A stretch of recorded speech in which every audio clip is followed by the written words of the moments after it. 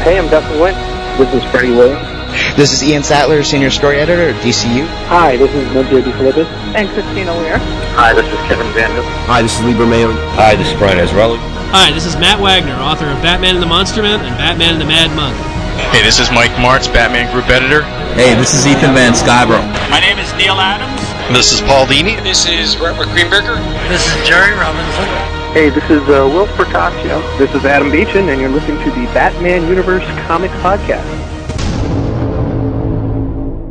Hello everyone and welcome to the Batman Universe Comic Podcast, the .5 episode. This is 126.5. I am Dustin, and I am here with... This is Ed. And we are bringing you the second tier of books from the month of October. We have a total of 9 books to cover, and just a forewarning, if you are looking for a positive episode, this is probably not going to be it. We do have a little bit of news to cover, just a very small amount, and we'll get into listener Q&As a little bit later as well, but let's start off with comic news.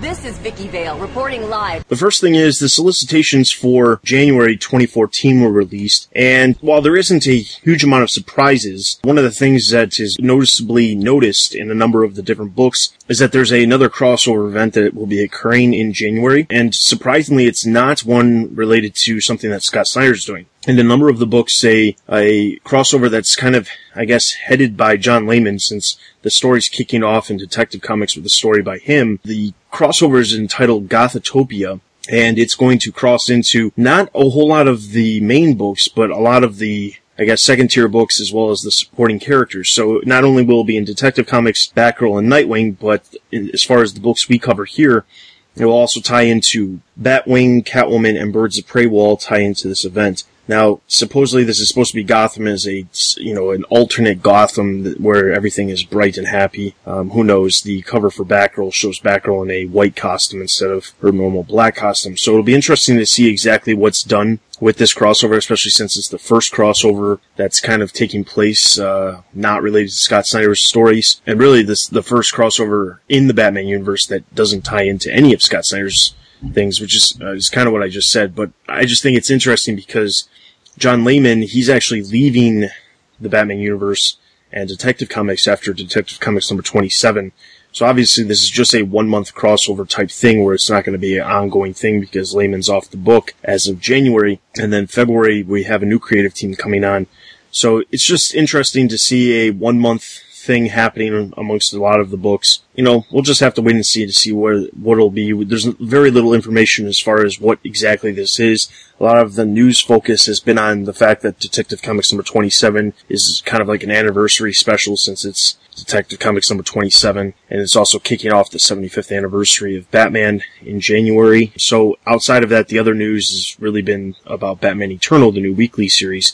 So there really hasn't been a whole lot of talk about Gothotopia and what exactly it is. I'm sure we'll learn more as time goes on. Yeah, it's cool to see Layman kind of doing the crossover. I don't have an issue with these, especially when they don't tie up every single book. And for some of these books that are getting the crossover, I think it might be a welcome change of pace from their normal storytelling. So, yeah, I'm good with it. All right, so the next thing we're going to talk about, on October 16th, J.H. Williams, he wrote a blog post over on his website to clear up some of the things that have happened. As we know, J.H. Williams and W. Hayden Blackman, as well as Trevor McCarthy, who's been doing the art, vice versa, with story arcs with J.H. Williams, they are all leaving Batwoman after this issue that we're actually covering here on this episode, number 24.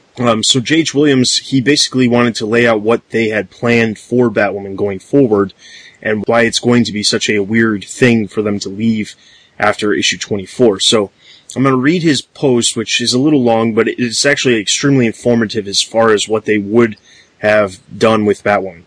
What saddens me about it is that our issue 26, 2 months from now, would have ended in a place that would serve as an adequate end cap to our run in a lot of ways. We knew how we were going to wrap things up by number 26.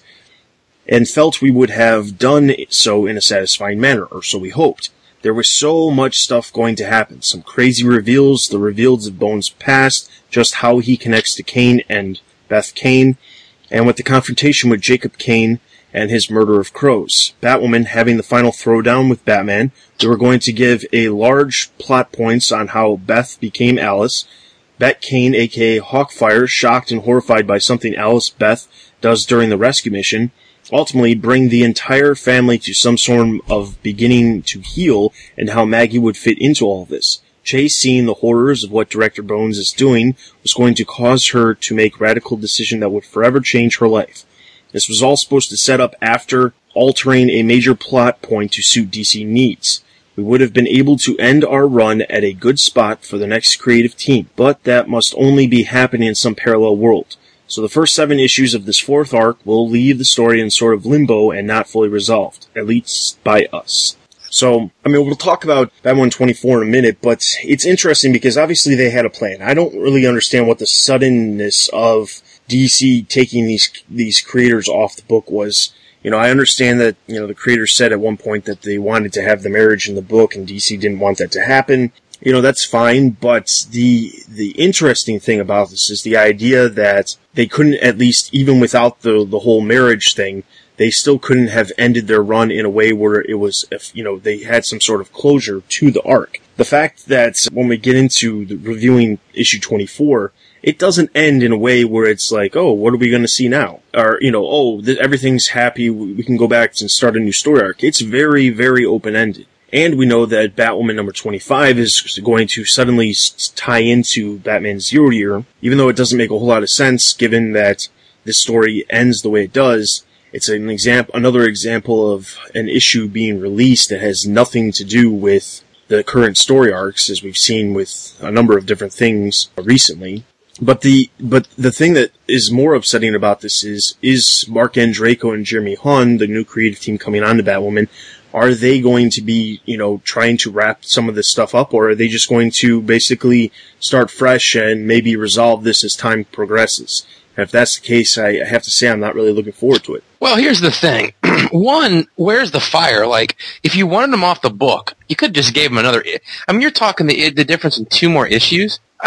Why would you want to just chop them off with the knees like that? Okay, so you tell them they can't do the marriage scene, but let them finish. There's no point in pushing them out the door. And like I said, I don't want to get into too much of Batman 24 because we're probably going to hit this again, but the way that ends is not in any way conducive to a creative change. I don't know. I just don't understand why the DC seem to have this need that once they decide that they're going to leave the book, it's like escorting them to the door with a security guard getting all their stuff out of their desk. I don't understand why there was such a rush to get them off the book. Doesn't make any sense. It doesn't make a lot of sense, and I know we will talk about this a little bit more with Batwoman 24, so I'll leave it at that. I just thought it was interesting to kind of go over some of the things that they did have planned that they will no longer be able to do now. Alright, so the only other news we've got is that Harley Quinn number 0, it's set to come out this month in November, and for whatever reason, it is at the top of the advanced reorder sales. Now the sale is a list that's basically created based off of people will place their pre-orders for comics ahead of time,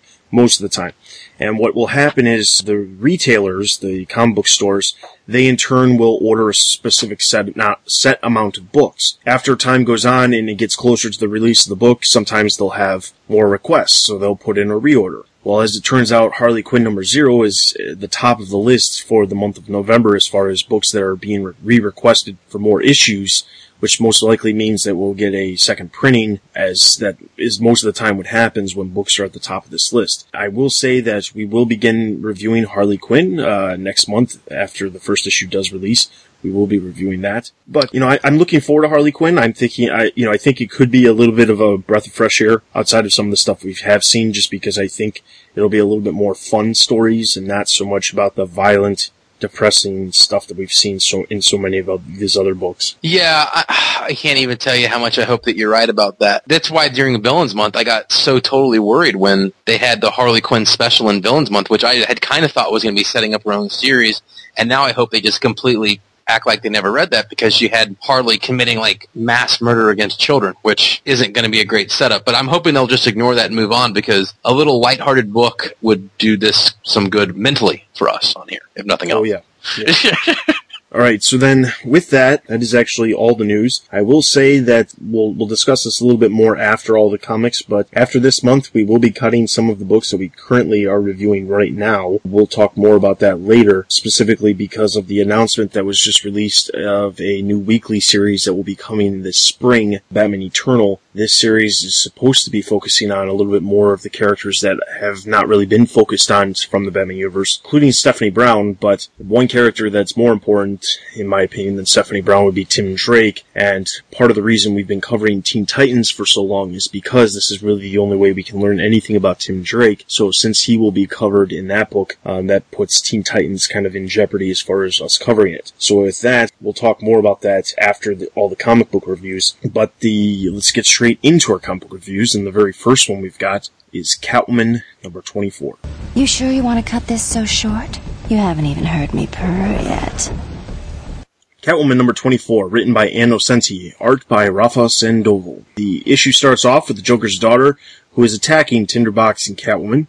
She's basically saying, you don't know what you're doing, you should side with me because I lead a bunch of women and we are the ones that are the better leaders of all of these idiots that are down here in the underground. Basically, Catwoman is about to get attacked by a number of Joker's daughter's henchwomen, and she places a tracer on Tinderbox, and she leaves very suddenly to get away from Joker's daughter, and we then cut to Alice Tesla, who is doing a little bit of research on the giant gems that we saw Catwoman steal for her a couple of issues ago. She then tracks down Catwoman to figure out exactly where she is. We then see Catwoman in the sewers, and she sees a bunch of the Warthog people with their gas masks going through, and they're carrying a body which she believes to be Rat Tail.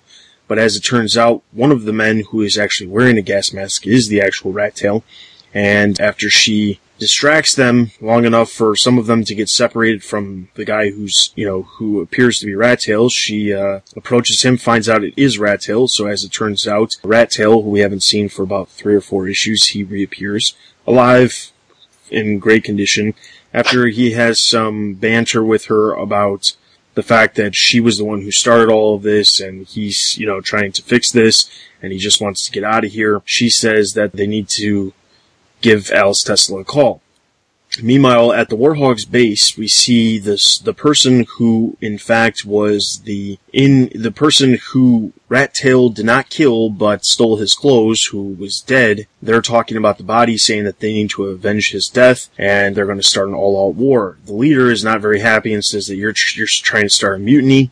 We then cut back to Alice Tesla, who's talking with Catwoman. She says that she's going to send her some coordinates as far as what needs to be done. We then see Dr. Phosphorus, who is actually creating these gems, saying that they have a specific flaw, and the whole idea behind them is that they're actually bombs, because if a certain frequency gets to them, they will actually explode. We then see Joker's daughter, who is basically brainwashing Tinderbox into being a person who could possibly take out her own father, because she believes that she is the queen of the underground, and she and Joker's daughter can rule the underground together, because they're both females. We see Alice Tesla find the flaw in the diamonds. Just as this is happening, the underground is being flooded by Joker's daughter and Tinderbox, and Catwoman and Rat Tail are going to get separated. We then see Alice Tesla trying some harmonics on it when all of a sudden an explosion goes off, and presumably she explodes, although we don't know for sure. Below, basically, Joker's daughter is telling Tinderbox that you're my failsafe, your father's never going to try to get you. So, I would hope that, that's why I know he's not going to come after her, and, why don't we just take out your father? We then see everyone, including Rat Tail, Catwoman, and the cat, all presumably drowning, and next up, battle to save Gotham, and diamonds are a girl's worst friend. Alright, so Catwoman number 24. Mm-hmm. I don't have really anything worthwhile to say about this issue. I will say that, Rat Tail re-emerging after being gone for, well, if you take out Villains Month, which obviously wasn't going to appear during Villains Month because it wasn't a Catwoman issue, if we take out that, he still has been gone for about 3 months. Because I think the last time we saw him was in the issue that released in June when he fell into the hole. So it's been quite some time since we've seen him. The fact that he is alive and well, claiming that he didn't kill the person whose clothes he's wearing, but he did in fact steal the clothes is kind of weird. I honestly, there's, Joker's daughter doing this whole, women are so great and, this place needs to be ran by the women, not the men. I don't really understand the necessity for it. I don't get it. I don't like the Joker's daughter at all. I don't think that Tinderbox is a character even worthwhile having. I don't understand why we have this character to begin with, other than just another female that's the opposite of Dr. Phosphorus, so that he can be taken out and at the same time be corrupted by Joker's daughter. So, I don't actually have any questions. If you would like to vent about how horrible this book is for the next couple minutes, go right ahead. It's bad. I mean, I will say, this is the most backhanded compliment I've ever given anything in my entire life. It is just a tick worse. I think that the all-time low in comics for me, and this isn't hyperbole, since the New 52 was the issue of Catwoman 3 or 4 issues ago where the cat was running around and then the milk got spilled in her face. Right. I think that was the lowest of, like, the single worst issue I've since the New 52.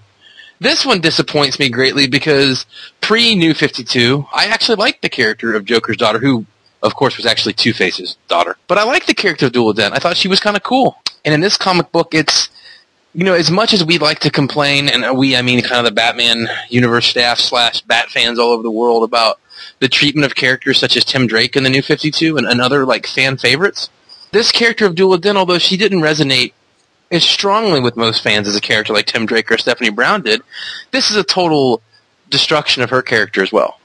This character bears no resemblance whatsoever, neither physical or in character. I don't know. It's bad. The book's just bad, and I don't know. I mean, at this point, and here's the sad part, we've actually talked about this before, I know, but I want to reiterate this. I like Catwoman. I like the old Catwoman books. I think that this title desperately needs a creative change. And, I think that if we do get a creative change, that at that part when we have to talk about that in news, hopefully next month in news, then we'll do like some party hats and some whiz bangs and stuff like that. But yeah, I mean, there's not much to say. This isn't good. Yeah, the thing is, I can't understand why this book hasn't had a creator change. I mean, sales have been slumping. Awful. So to me, it doesn't make any sense as to why this book has not had a creator change, other than just, the bandwagon of people saying, oh, you're taking a female writer off a book. Oh, that's so horrible, as we've heard so many times. But it has nothing to do with what you have in your pants. It has to do with how good your writing is. And the thing is, it just so happens that some of the female creators that are on these books, they haven't been very good. That doesn't mean that they're bad writers. That means maybe the characters that they're writing are not necessarily the correct characters that they should be writing. Now, that's not to say that there's obviously not male creators out there who also don't do bad stuff, but it just so happens that the really, really bad books, it seems, in the Bat universe at least, happen to be written by females. And that's not me knocking on female creators. There's plenty of female creators that I think are good, but I think that maybe they just need a creator change, regardless of who it is. I just hope that if there is a creator change in the future for this book, that it doesn't turn into, oh no, they're getting rid of another female creator. Yeah, and to me, it's got nothing to do with the fact she's a female creator. I mean, believe me, as you're about to hear from us, there's a lot of bad stuff wrote by guys right now too. So don't think for a minute that it's only a female thing. It's just bad. And I get that we want more female creators. I mean, I think that's a good thing. I would like more female creators, but if it's bad, it's bad. Yeah. So, we'll just leave it at that. I don't want to spend too much time on something that's this horrible. Catwoman number 24, I'm going to give a half battering out of 5. 1, just so I have to make you make a difficult decision on rounding up and down. So that means Catwoman number 24 gets a total of a half a battering out of 5. Let's move into our next book, Batman Superman number 4. Bruce Wayne, you peaked. I won't have vigilantism in my town. You'll be rid of me as soon as I find the Joker. That may not be soon enough.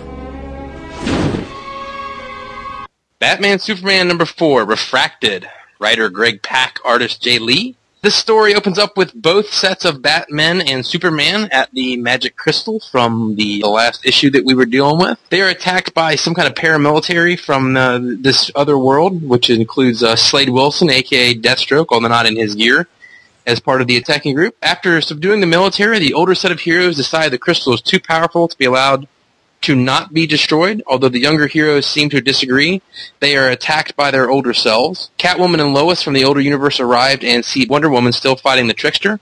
Selina launches missiles from the Batwing in an attempt to destroy the crystal. The younger versions touch the crystal and then see various future mirrored versions of themselves, or what they see of themselves on the inside. Slade's back up, decides to turn the power back up and severely cripples the Batwing. While the older Superman is in space trying to get rid of the crystal in some way, the younger version has to save Lois and Catwoman from a crashing Batwing. Everyone regroups with Wonder Woman and the Trickster, and he reveals that the crystal was a test for what world had the strongest champions. He will stay with the older superheroes because they are ruthless and they have a chance against Darkseid. The Trickster sends everyone back to their own world and gives them all amnesia, so no one remembered the events of what we've seen here in the first 4 issues. We end up back in the park from issue number 1 in this storyline, where we see Bruce and Clark meet again. This time, the kid being bullied sticks up for himself and punches the other kid. And Clark asks Bruce if he taught him, and Bruce kind of saunters off into the day. And then finally, the Trickster is revealed to still be hiding in our world. And next up will be the new story arc. I guess the real thing I want to start with was, we all know that that they would forget this encounter was going to happen. At some point, we'd have a memory wipe or amnesia or something like that. So, did you kind of like the way this was kind of handled here? I mean, we knew that this whole story was essentially going to be forgotten. So did you like the way they kind of wrapped that up? I didn't mind it. I think if I was listening to your recap, I'd be a little confused because... It's confusing. Because the way you said it, it came across as the Trickster stayed with... The way you worded it was they're staying with the older superheroes, but really... He's staying with the younger versions of them because they're more ruthless.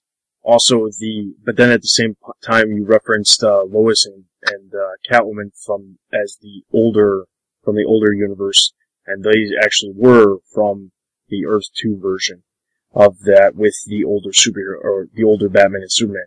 That set aside, I mean, this story arc was extremely confusing to begin with. I mean, it's hard to figure out exactly what's going on. The fact that, it's hard enough when you're reading some stories when you've got multiple narrations going on at once with multiple, you're seeing the thoughts of characters. And for a Batman Superman story, you're always going to end up seeing thoughts from Batman and Superman. But when you throw in another Batman and Superman, so you have 4 narrations going on at the exact same time, it is extremely confusing. As far as the way they wrapped it up, I think it was fine. It does end the story in a way where, it's acceptable in my terms, but, that's not necessarily, it basically reverts back to everything that's happened in the story arc was pointless. Because there's no real lasting effect other than we know that eventually Darkseid is going to come and the ruthless heroes, Batman and Superman from Earth Prime, are going to be the ones that are probably better suited to deal with Darkseid. Which we already know, because that's already happened in Justice League. Yeah, see, that's my problem with this, is that I don't have a super problem with the way the amnesia was handled. It just kind of is what it is on that, but I don't understand the point in telling these stories that can never be referenced again. They really haven't become part of continuity, because after we read these 4 issues, it's just totally wiped off the map. It's literally like it never happened, and we know that Batman and Superman from Earth 2 end up dead. So we'll literally never see the story referenced again. And I kind of just don't understand the point of telling a first meeting kind of origin story if there's not any repercussions from the first meeting. I don't know. I don't understand why the story was told. And I guess the other thing was something you kind of hit on already, but in the actual words of the story, the narration, it says that Bruce can barely wrap his mind around what is going on, that Bruce is actually confused by what's going on. As you can tell from my summary, I was literally, when I got done with this, and I let it do it 2 or 3 times, and then wrote the summary, I was extremely confused where I had to keep flipping back and forth and back and forth. Do you think that this kind of, did this even form a cohesive story for you, or did it just kind of melt towards the end?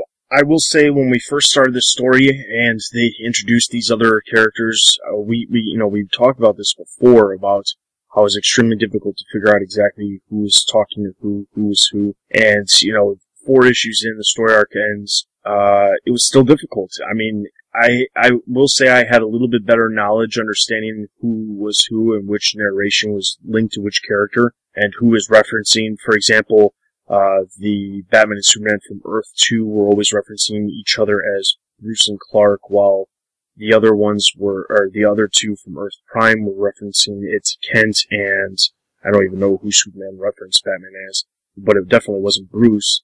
So, I think it was a little bit better, but at the same time, there was so much going on, and it was just extremely difficult to know what was going on and to keep track.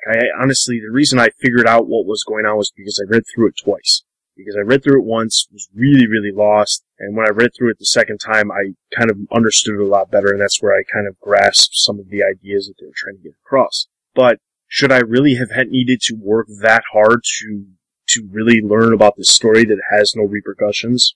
Probably not. Yeah, that's kind of, I kind of just felt this book just kind of melted down towards the end for me. I think that I wonder privately if when Pack went in to tell the story, he said, I wanted to tell the first Batman-Superman story, and he had this kind of story wrote, and then they said, oh, by the way, they can't remember it. We've already done that in the New 52, because this just doesn't seem very cohesive. But I do like the art.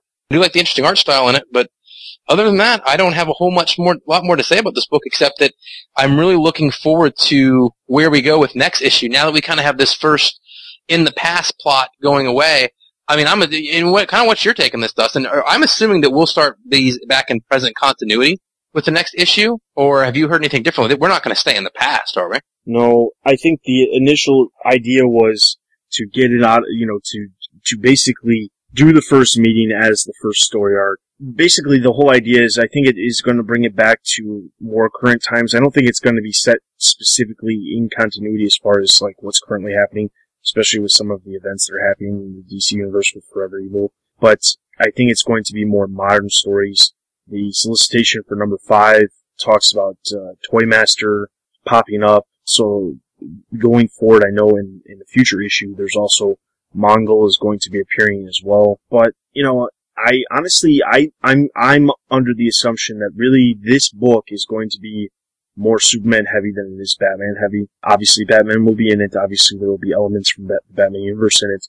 But I think what's going to end up happening is it's really more of a Superman-centric book that Batman is in. Just like, that's the feeling I get when they first announced the Superman Wonder Woman series. It was a Superman book that Wonder Woman was in. And, it's basically, and this is probably not necessarily the best thing to say, especially for those of you who are huge Superman fans, but we all know that Batman sells, and Batman, can sell more books than if, a different character was on the book. So when you take Batman and you pair him with anybody, generally the book rises in sales. So I think ultimately, Superman, if you look at the number of Superman books that first came out when the New 52 started compared to the number of Batman books that came out, it was basically there was at least 2 Batman books to every 1 Superman. And really, since the New 52 has started, there hasn't really been any additions to Superman, but there has been additions to the Batman universe. So I think at one point there was 3 books to every 1 Superman book. So I think the solution was, well, we don't have enough Superman stuff. We've got Man of Steel coming out. We've got the 75th anniversary of Superman. What can we do to kind of do that? And, they added Superman Unchained, they added Superman Batman, or Batman Superman, and now they have Superman Wonder Woman. So I think ultimately it's just coming down to how many characters can we pair Superman with to, get other fans from the other fan base to be looking at this book too. And that's my feeling, especially based off of a lot of the elements that were in this story arc, knowing some of the story elements that are coming forward in the future story arc. Mongol and Toymaster, those are definitely Superman characters and not Batman characters. So, this doesn't feel as if we're getting Superman Batman like we got pre-New 52. This definitely doesn't feel like that at all. So, yeah, I'll just leave it at that. Yeah, I mean, and what you're talking about is really true. I mean, but this isn't a new thing either. This goes back from the old Brave and the Bold comic from the 70s. That was every week Batman and Plastic Man. So this isn't new, but yeah, I think you're right. This feels more Superman than Batman. Alright, so Batman Superman number 4, I'm going to give 3 out of 5 Batarangs. I'm going to give it 3 out of 5 too. Like I said, although I didn't really like the plot that much, I really have enjoyed this kind of different art style. So I like the art. Alright, so that's going to give Batman Superman number 4 a total of 3 out of 5 Batarangs. Let's move into our next book, Batwing number 24. Oh, good. Thanks for wrecking everything, kid. See you around. Batwing number 24, written by Jimmy Palmiotti and Justin Gray, art by Eduardo Pencisca. The issue starts off right where we left the last issue, with Batwing falling off a building with Lady Vic watching. As he attempts to reboot the suit, he thinks he's going to splat on the pavement when suddenly his suit kicks back on just enough power for him to spread his wings so that he can kind of glide out of the way, and instead tumbles off a building, crashes into a window only to have some waitress shove him out of a window. Don't really understand that. We'll talk more about that in a minute. Lady Vic calls her employer, Charlie, and explains that, unfortunately, Batwing was not taken out. He explains, I will pay you for a week. If you can take him out, great. If not, that's that.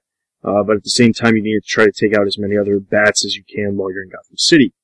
Meanwhile, as we see, Batwing has fallen into a dumpster, stinks like crap, is realizing that he has no way of rebooting his suit, and he has no way of getting home, so he pays a homeless man for a bunch of clothes, packs his Batwing gear in some paper bags, takes a taxi home, only to find his ex-girlfriend Z sitting on his front steps, explaining that her dad died of a massive heart attack.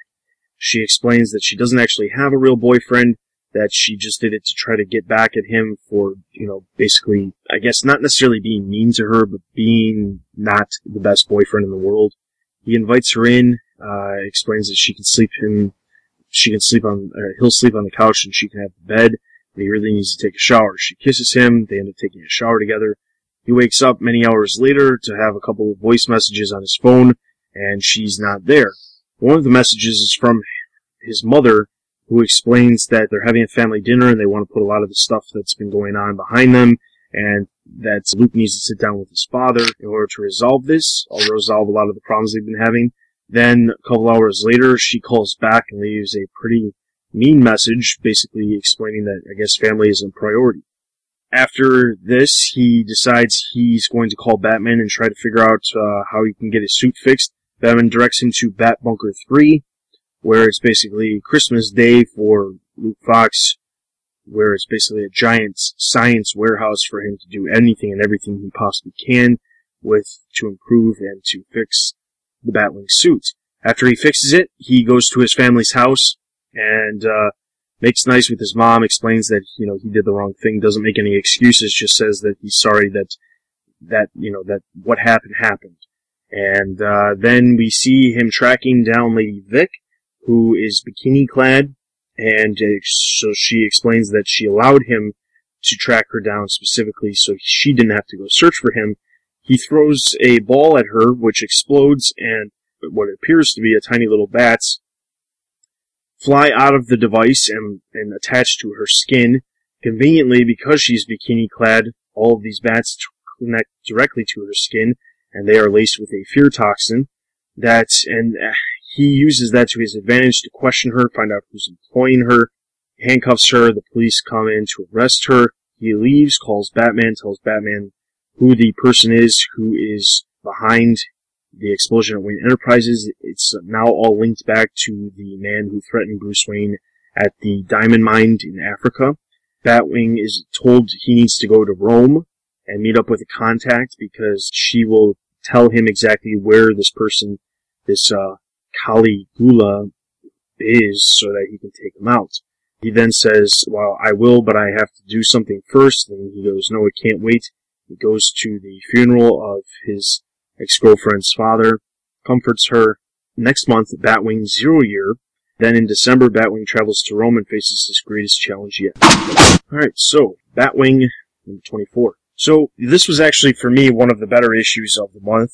I think that, for the most part, they're doing a pretty good job of not only showing him fighting crime, but also some of his personal life. And they're doing it well, and I think that's the difference. A lot of the books that have been attempting to show personal life either haven't been showing enough or have been showing it in a way where it's almost overpowering everything else. But in this case, him dealing with his ex-girlfriend, him dealing with his family. They're showing it very well, and he's seemingly dealing with it pretty well. I mean, obviously, this is the life of a superhero. He has to balance his personal and his, I guess, professional, in a way, with being a superhero life as well. So, I mean, I just wanted to get your thoughts on whether or not you thought it was handled well, and if not, what you would have wanted to see differently. No, I think that this book is a solid monthly title now. Ever since Palmiotti took it over, what's that been, about 6 issues now? The book's been fairly solid since we replaced the main character and kind of moved forward. It's one of the books that, it's not top of the stack for me. It's not like getting Snyder's Batman or Detective every month that I, rip right into it, or Justice League, which is one of my favorite, but it's definitely a book that I look forward to reading every month. I thought overall it was handled pretty well. I mean,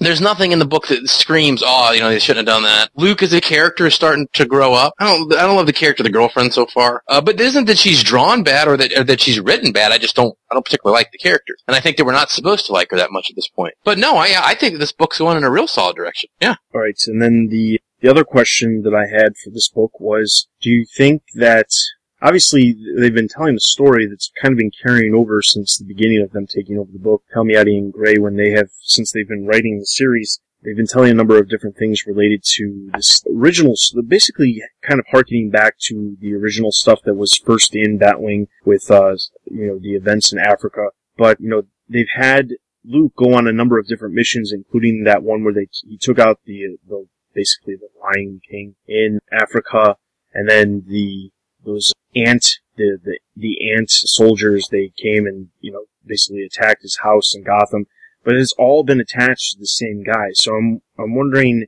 how long do you think this story will carry on, and what do you kind of hope for the future outside of what we know we're going to see this month with Zero Year? I think what I'd really like to see is Batwing. One, I know that he's going to Rome next month, but I'd like to see the action in or around Gotham or Bloodhaven, maybe, since Nightwing no longer operates there. I guess that was something I had thought about when I was reading this, is that Gotham can be a bit crowded with the vigilante superhero crowd sometimes. So I'd like to see him sent to someplace like Bloodhaven that's close. And I'd like to see, as much as I like to see, because the Lion King or Lion Mane is actually an old, crappy Silver Age character, which I'm not sure what they decided to bring back, but I'd like to see him fight some more established Batman villains. It doesn't have to be A-list, it doesn't have to be Scarecrow. But, some B or C-lister guys would be, interesting to see him kind of deal with them. It's not that I have a problem with new villains, because I don't, but I would like to see some, and because especially when you have a new character like him, I think it kind of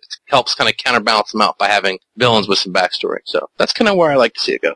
Yeah, I think it would also be nice for him to, we've been told that he's going to set roots down in Gotham. He's going to be more involved with the Bat family, and I think that's good. And I don't necessarily want it to get too overpowered with the other members of the Bat family, but I think, an occasional appearance by some of the other characters within the Bat family would be nice outside of just Batman. I think that the other element that I'd like to see is, like you said, him being involved with some of the more established villains.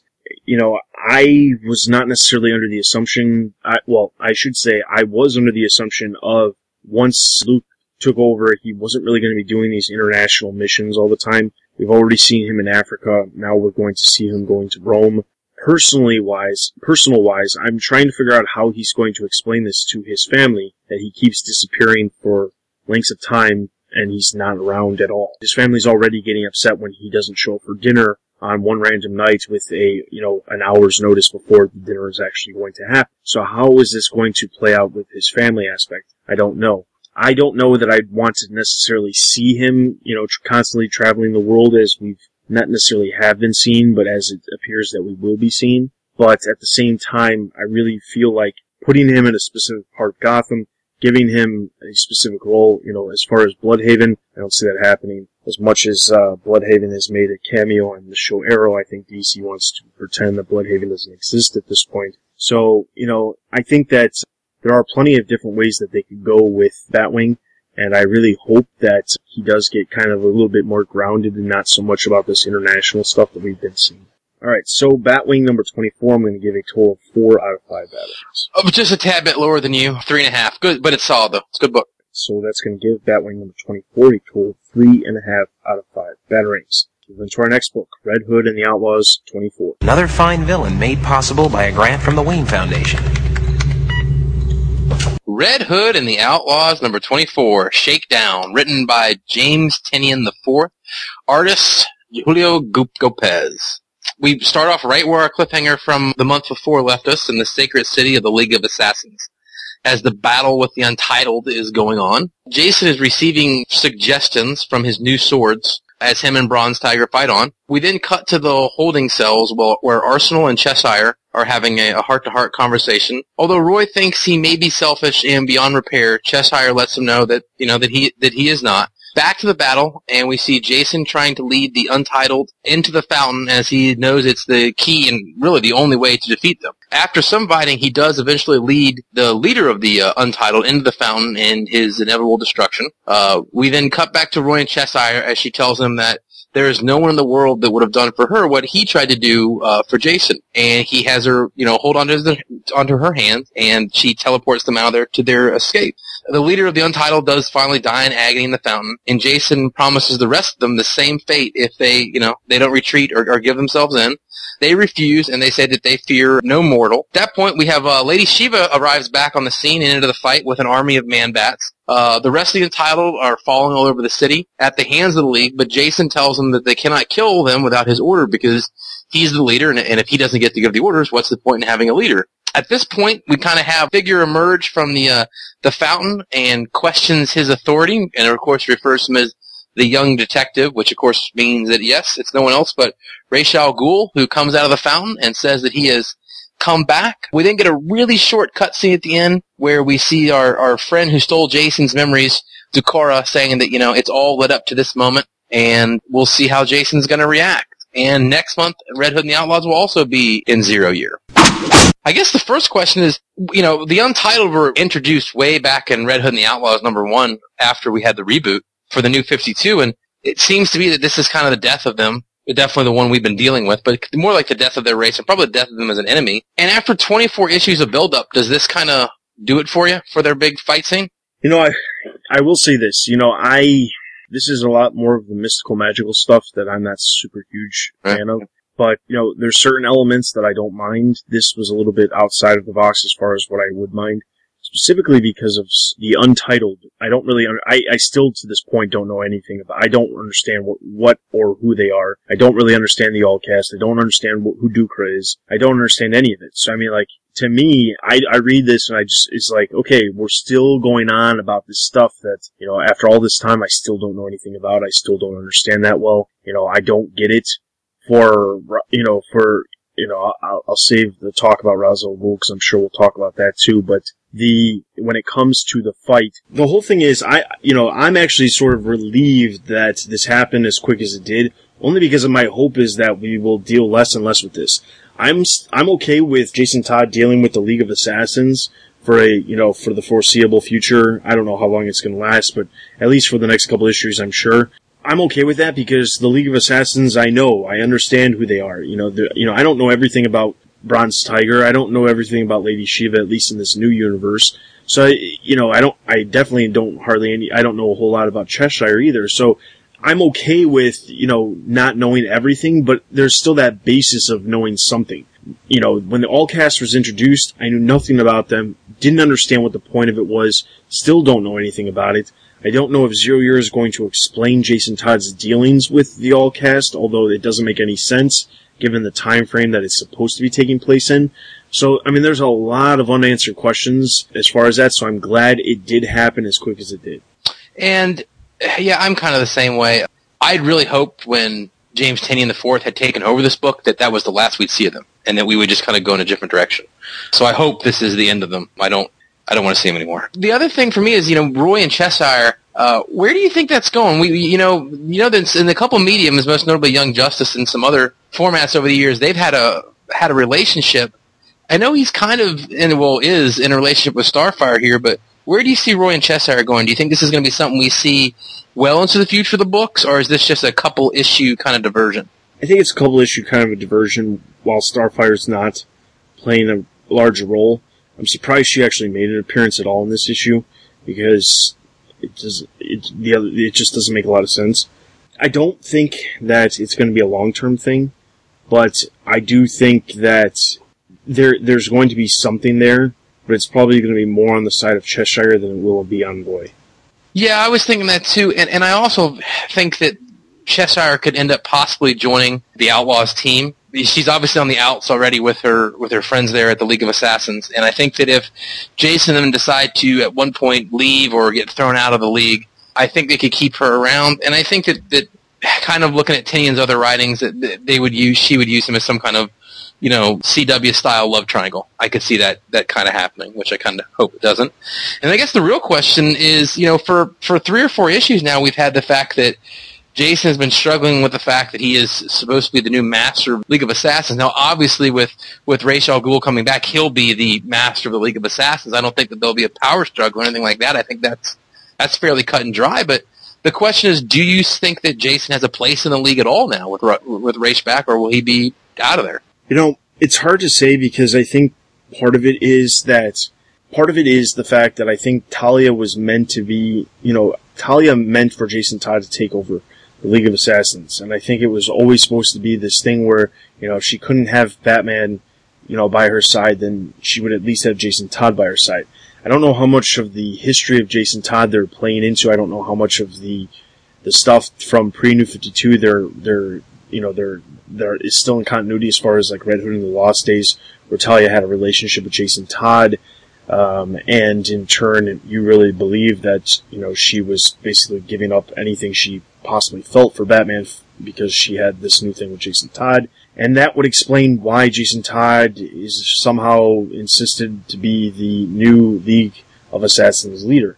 That being said, I think that with Ra's al Ghul, reemerging, timing-wise, it's really interesting because, outside of being locked up in that tower in Batman Incorporated, he really hasn't been anywhere. So for him to randomly appear, it's kind of interesting. I expected them to at least reference in some way a little bit more of Batman Incorporated to kind of explain why Ra's has been gone where he's been. They really haven't done that. And I don't know if it's because, like we've said on other episodes, if it's because they don't really want to admit that a lot of the stuff with Batman Incorporated has happened outside of just addressing the death of Damian. So it's interesting that he just randomly appears after this battle takes place, and, he's there to basically, take over the League, only he had nothing to do with the war, even if it was swift, that just took place. Yeah, I think this might go to the bigger overreaching thing, which is the simple fact that if it wasn't Damian's death, Batman Inc. is like it never happened. It really is like it's not a part of continuity at all, which is just weird. But, yeah, I don't know. I'm glad that he's in the book, because something that I know we've talked about on here as well as on the regular Comic Cast, I've heard you guys talk about more than once, was why use a new character when an old one would do? And I think that if we had had some kind of mystical other leader here, that would just come off as stupid, because the obvious guy is Ra's al Ghul. So I'm glad to see him here. I don't know where this leaves Jason. I'm assuming that the question's going to be is where does Ra's think this leaves Jason, I guess, because I suppose if he feels that he doesn't want him around anymore, then he's just going to throw him out. And I think that Jason's affiliation with Bruce/Batman might be what gets them out of this situation in one piece, because the threat now would be Ra's and the rest of the League. And then, of course, the other thing we haven't really addressed in a while, the seemingly forgotten plot thread, is the fact that Jason still doesn't have his memories back, and it's been a while now. So I'm assuming he's going to get them back in the next couple issues. So yeah, other than that, that's really all I really had in that issue. Well, I will say, they didn't necessarily address it up front, but they did reference it at the end when they show Dukra, and they talk about, what do you think will happen now, knowing that he doesn't have his memories. I would hope that it gets to the point where he gets his memories back, because I don't really understand the point of... There's so much about this series that I just don't understand, and I don't know if it's because, at one point we stopped covering the book and maybe I missed stuff. I was still reading reviews for the book, and I was still reading the book, but we weren't reviewing it, so I wasn't thinking about it as in depth as when we review these books. But at the same point, I feel like even if there was 4 months that I did not read the book as in depth as I normally would, I still feel like there is so much that has happened in the series since it launched that I don't understand. I just don't get it. I mean, like, you know, outside of randomly having these things happening, you know, there was the whole Essence thing that was a huge part in the beginning. She's randomly made some appearances recently, but like for the most part, I don't understand why she's around. I don't really know a whole lot about her. There's just been so many things that have happened in this book that I just don't get. And it just feels like they need to get it back to the core. Let's bring these outlaws and have them do stuff and just establish these characters instead of spending, you know, 8 issues talking about some situation that Jason Todd dealt with when, you know, when something may or may not have happened that we only had seen in Pre-New 52, but as a new reader, I don't know anything about it. So that's all my hope. So this issue I'm going to give 2.5 out of 5 batarangs. Yeah, I'm with you on this one too. I think 2.5 out of 5 batarangs is just the definition of mediocre. It's going to give Red Hood and the Outlaws number 24 a total of 2.5 out of 5 batarangs. Let's move into our next book, Birds of Prey number 24. Remember that time Poison Ivy nearly smothered us in those vines with the really sharp thorns? Yes. This is worse. Birds of Prey number 24, written by Christy Marks, art by Romano Molinar. The issue starts off with Batgirl and Strix trying to figure out exactly how to catch the helicopter that is just taken off, taking Condor and Black Canary away, when all of a sudden someone approaches them. This is a retired GCPD police detective who claims that he is a benefactor who wants to help them. Batgirl is extremely hesitant, but knows full well that she has no other choice. She takes the help from this person, only agreeing that she must meet with the benefactor first. After they lead her to the Gotham International Airport, the police detective explains that unfortunately they will be able to meet the benefactor after they complete their mission, as the enemy is getting further and further away every minute you wait. Batgirl again reluctantly goes with Strix onto the plane to go chase after Black Canary and Condor. Meanwhile, back at this lab that we saw, or this fortress that we saw at the end of the last issue, we see Black Canary, see her husband, Kurt Lance, in a tube, and as it appears, the person who... You see Basilisk, and we see his story. As it turns out, he is actually one of the members of Team 7, who was originally on the team with Black Canary and Kurt Lance. He was left behind on a mission, and his body actually fused with a person called Kazin, who was a psychic leech.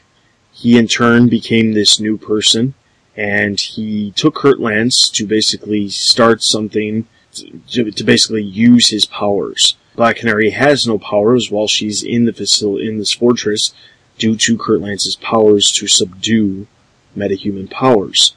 Nearby, Condor is woken up, and he is told by Cyclone that basically it's good to have him back. He asks about Black Canary, but as it turns out, she is Regulus's plaything now.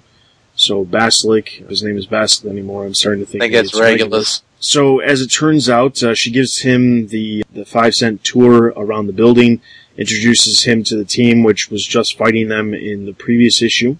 They're all pretty ticked that he's back, yet at the same time, they have no problem exchanging words as if they were always teammates in the first place. Overhead, the plane approaches, and Batgirl and Strix are parachuting out of the plane. And as they parachute out of the plane, they come to the fortress, which doesn't appear to be well prepared for any sort of attack. They take down a number of people, free some people, and in the process tell them to go to the plane. After they take out a number of people, they are overhearing a conversation between Condor and the other team members, leading Batgirl to only believe that Condor has been in cahoots with these people from the very beginning. We then see Regulus, who is telling Black Canary that he is controlling Kurt Lance's power, and he is doing this because he wants to take all abilities from everybody in the world. He wants to get all powers from everyone who has powers. He wants to eliminate superhuman powers from everyone in the world. Meanwhile, Batgirl is overhearing the conversation right as it's starting to get good, and it appears that Cyclone is about to kiss Condor. Condor actually sees Batgirl and Strix, and they go to attack. And they basically said it's time for round 2, but this time Condor's on the other side. Next issue, Zero Year. What I guess I have a hard time understanding, which it's not so much about the understanding as to like the actual understanding of it. It's more about the thought process behind it, understanding the writer's thought process. In the last issue, we see Condor and Black Canary get to this fortress in the first place, and we see the reveal that, in fact, Kurt Lance is there in this facility, and that was the big reveal at the end of the last issue. And for some reason, when we start this issue, it takes us almost like, a couple of pages back from the last issue, almost as like a recap. Hey, look, they're gone. Batgirl and Strix are standing on a building. What should they do? This benefactor person, this detective who has a benefactor from out of nowhere, he shows up and he basically tells them, well, I can help you, and Batgirl, oh so trustingly, decides, sure, I'll do this because it makes perfect sense. Why not? They go to this facility. Is Condor in cahoots with them from the beginning? I don't really think so. It really made me believe that, he feels like he doesn't really have a choice, and he's just doing what he needs to do to survive. Really, he doesn't really have any, when you look at the connections between him and the other characters in the Birds of Prey, it's really only him and Black Canary who's ever really had a connection.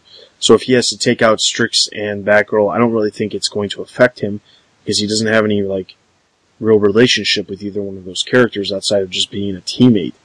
And if that's as loose as you could possibly be, considering how much of a team this is. So, I guess the first question I have is, really, what issues did you have with this outside of the stuff that I have possibly already mentioned? I think we were a lot thinking along the same lines, and I think it's just because when you're presented with this book, like you said, at the time, I actually had to go back and look at the last one, because when we get presented with this benefactor storyline, which we're kind of greeted with when we open up this issue, my original thought was, what the hell's going on here? I'm like, aren't we already? So a little confusing there. This seems to me like an issue that got lost in transition. I'm not trying to be rude about it. Well, I guess I am. We are trying to be critical, I suppose. This issue almost, it's almost that nothing happens. You could have done everything in this issue in a couple panels of an issue. It just seems like it was, I don't know. It just seems like it wasn't going anywhere for me. I don't know. The fact that we get now a reference to, do you remember in the issue before this, I'm sure you do, the zany Batgirl takes off, kills James Gordon Jr.? I know she didn't kill him. All in one night. Yeah, and then comes right back. And then right when she gets back here, we have the fact that, she said, my biggest problem is the Batgirl continuity is already confusing, right? You don't know you read Batgirl because you do it for the comics. Yes. So the Batgirl continuity is already confusing. You put this in here, now she's leaving to go halfway across the world on a team that this guy who used to be a detective knows that she's wanted for the murder of James Gordon, but this only happened, 45 minutes ago? An hour ago? If you look just by the book's continuity? Because she leaves, she comes right back on the motorcycle, right? It's just, it's kind of if you read the Batgirl books, there is no room for the story to have happened like this, right?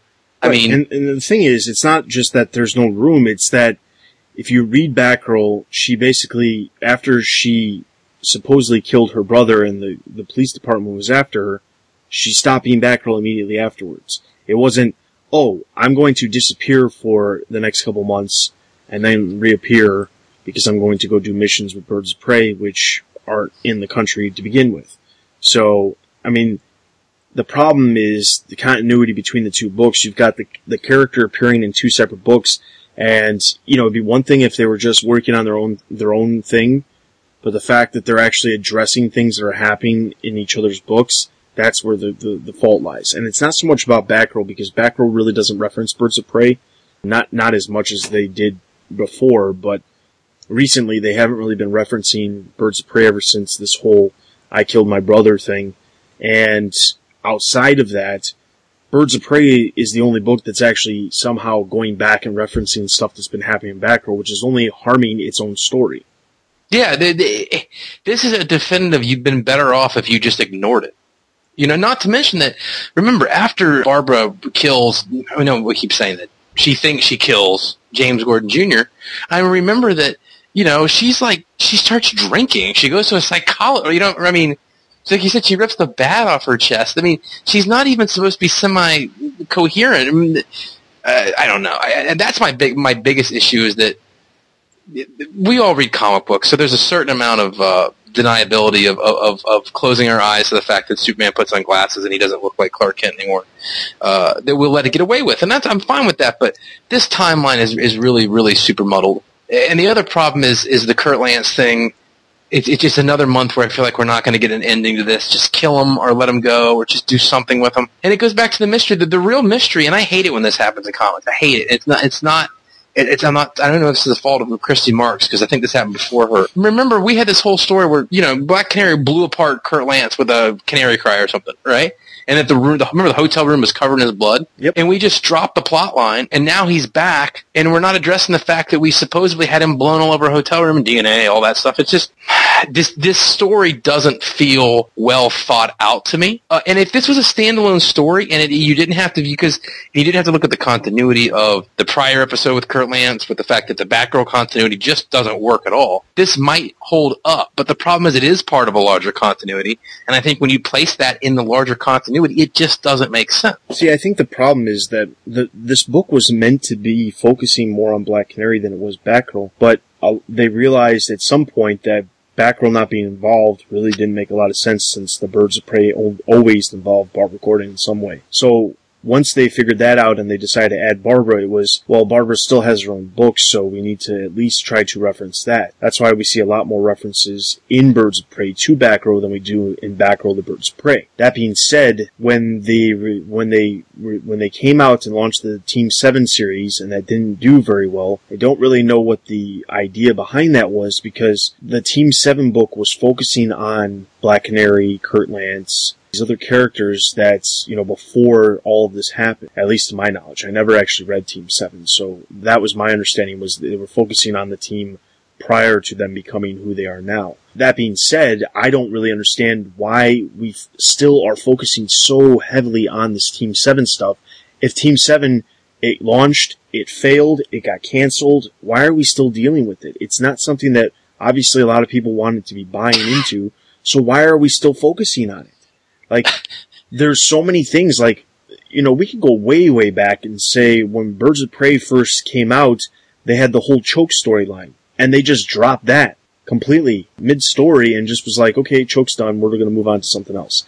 And I think that was back when Night of Owls happened, and then they never really picked it back up and started and really gave that any kind of finale. But I think that this Team 7 stuff, I just don't understand what the point of it is. It almost feels like someone said, all right, Christy Marks, you're going to come onto this book, and what we need you to do is, we need you to keep telling this Team 7 story, because what we wanted to do in Team 7, it didn't work, so we need you to, tell whatever story you're going to tell, but we need it to involve this as well. And if that was really the case, I feel bad for Christy Marks, but at the same time, I just feel like, why do we keep, as an editor, if that's not the case and they didn't tell her they need to do this, why would an editor say, listen, this is a great idea. You're going to involve these story elements from this book that was already canceled. It ran its course and it was canceled, and it didn't even run, I don't even think it ran a full year before it was canceled. So why would they bring this stuff and focus so heavily? Why do they keep doing this? This isn't the first time. They've dealt with this stuff numerous times, and to me it's just super annoying. I don't care about Team 7. I don't really care about all of this crazy backstory about Black Canary that we've basically been spending 2 full years trying to hash out, that we really to this day don't know anything other than she supposedly killed him, but he's not dead. I'm glad that I spent 2 years learning that she killed him, but she didn't kill him. Well, and like you said, they dropped the last plot point completely. Just stop talking about it. And listen, if you're going to drop a plot point and just leave it hanging in the air, you can't go back to it 6 months later and completely change it. You can't drop the fact that, because remember, the story was never, did she kill her husband? The story was, why did she kill her husband? Was it because her powers were out of control, or was it because she meant to? That was the story, right? And now you're telling a story of motive where the outcome is never in doubt. and now you've just wiped that. I don't know. It doesn't make any sense. And the Team 7 stuff, like, honestly, and again, I'm not trying to sound crass or crude to any Team 7 fans out there, but Team 7 got canceled. We've all had books that we like got canceled. It sucks. I get it. But nobody wanted to read about Team 7. So don't put it in Birds of Prey, because trust me, if no one wanted to read about it in its own book, they're not going to read about it here. Just let it go. Yeah, and to me, it's bringing the book down. When you're focusing on something that didn't do well by itself, and you're taking that and then shoving it into another book, why? You don't see, I mean, for the most part, you don't see Deathstroke popping up in other books after his series was canceled. You don't see Hawk and Dove appearing anywhere. Those series were canceled. You don't see Blue Beetle popping up. You don't see Static popping up. So, I mean, like, these are characters that, they have fans. That's fine. But if the book gets canceled, you still don't see them popping up in other books. It just doesn't happen. So why do we keep seeing this? I really just want this stuff.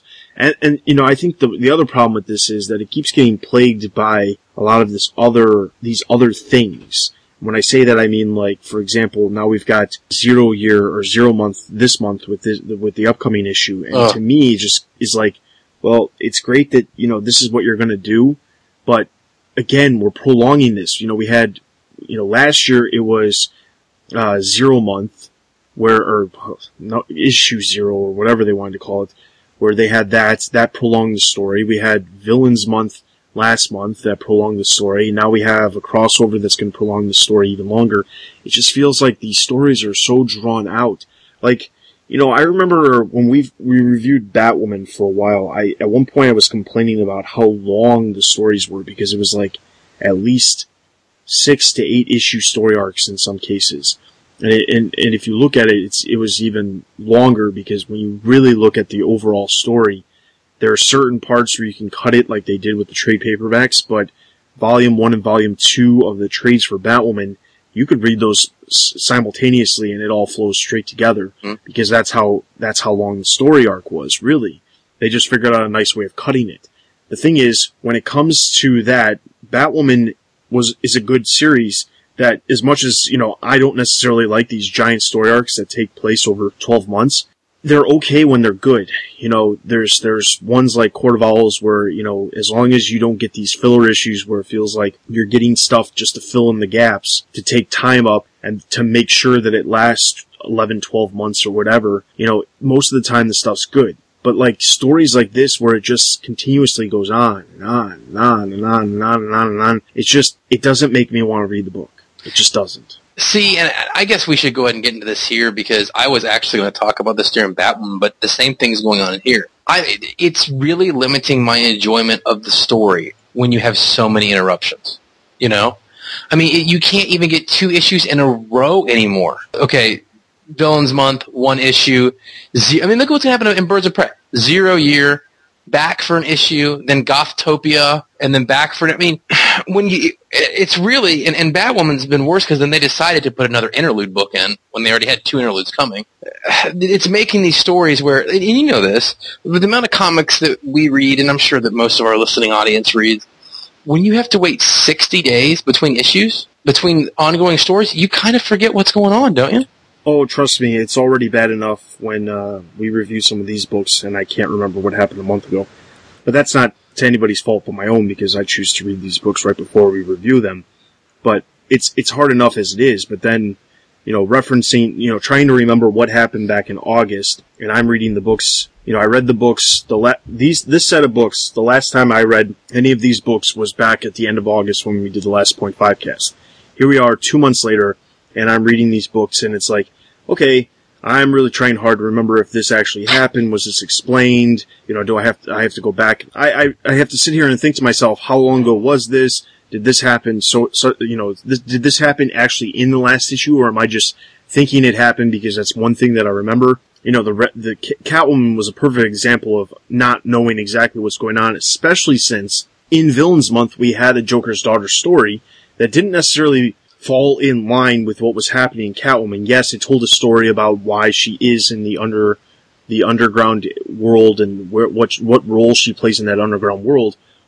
But outside of that, there's been so many different elements, and Catwoman I think is probably one of the worst ones when it comes to this kind of writing where it's, we're gonna focus on a lot of different things, and we're gonna keep focusing on them, but we're gonna spread out all of these points over the next 6 to 8 months. And yes, you've got, you can blame it on Villains Month, you can blame it on the crossovers with Zero Month, you can blame it on all that stuff, but really it just comes down to, in my mind, it comes down to these writers are trying to write a long-term writing because, and I don't say this specifically for any writer, but I really feel like they specifically do this so that they can't be taken off a book. I agree with your sentiment, but it's obvious that DC doesn't care.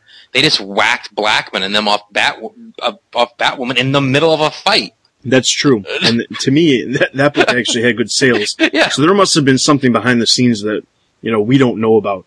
Because that's the only explanation for that. But I mean, realistically, I just don't understand where, you see books like Detective Comics where they're getting a creator change after January, and Francis Manapul and Brian Buccellato are coming on to Detective Comics.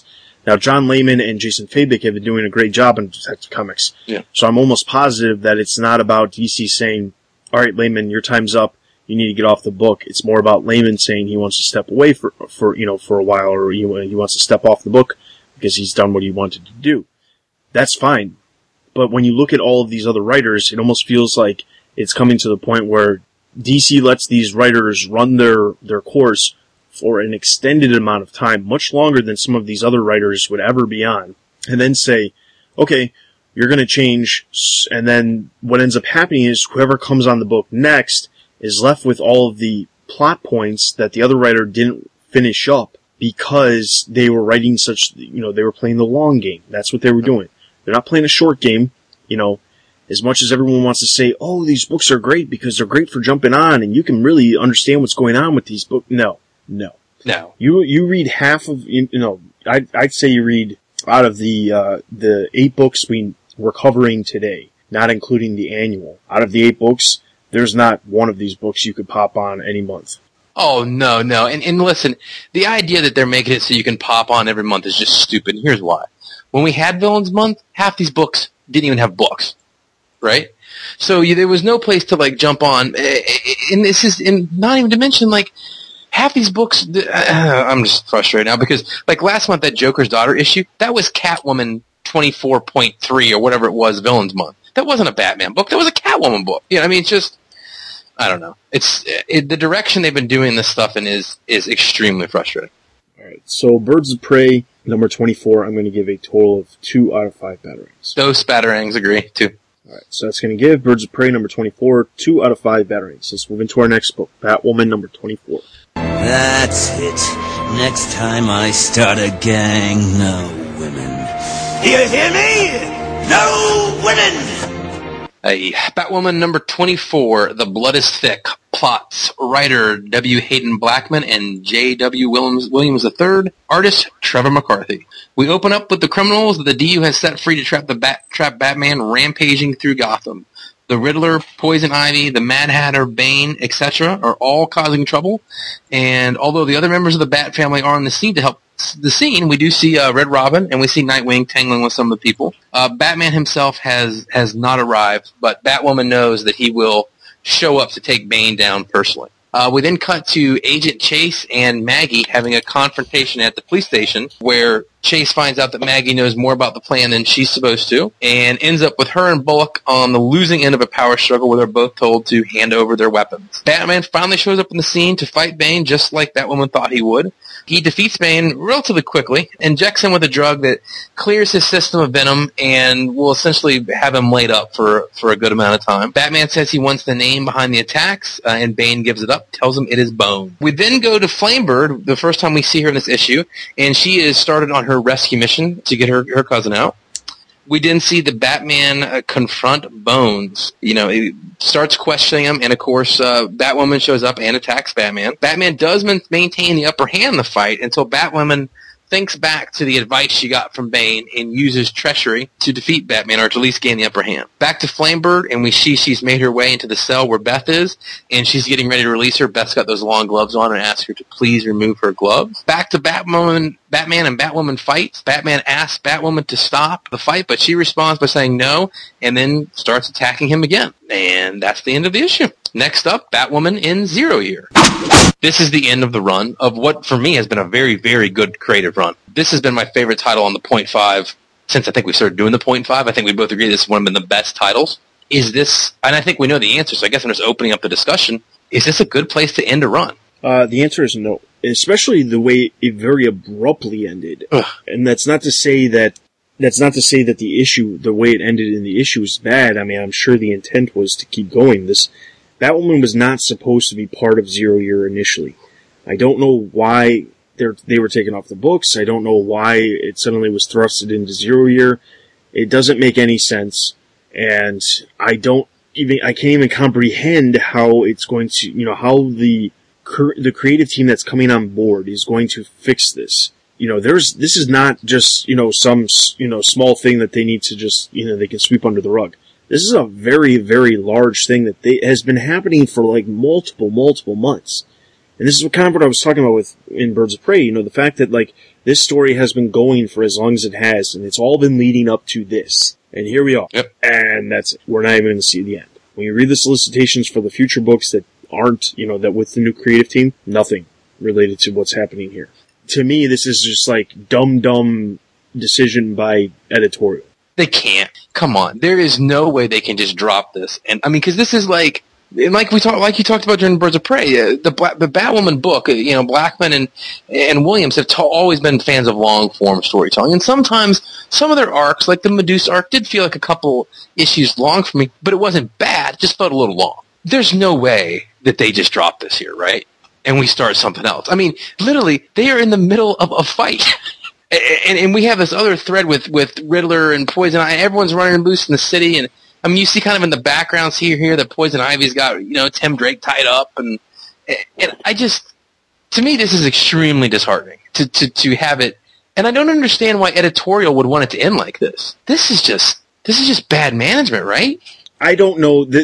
Like I said before, there has to be more to what we're being told. Williams is still working on a DC book. It's not. It harkens back to when Greg Rucka and Williams were doing Batwoman on Detective Comics, and very abruptly Greg Rucka left. Very, very abruptly.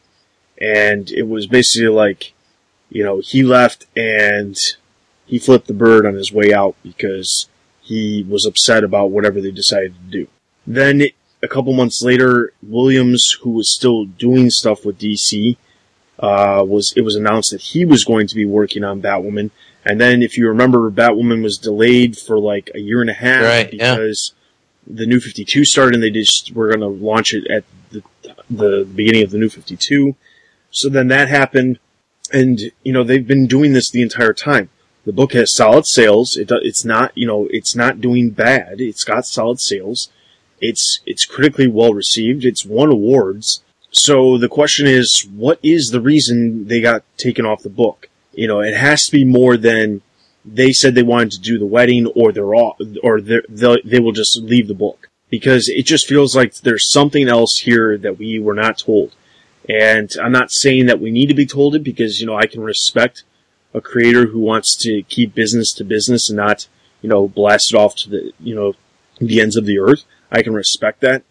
But there's gotta be something more than, well, we wanted to go this direction and they told us no, so we stepped off. Yeah, and here's the thing, and this goes back to kind of the DC decision-making model recently. Even if they had came to an impasse, even if they had sat across the table, and I'm not saying that your version of events is wrong, I'm saying it's probably correct, but even if they had sat across the table and realized that they were no longer going to be in the book, at least let them finish the story, I mean, even if you're DC, why would you not want them to finish the story?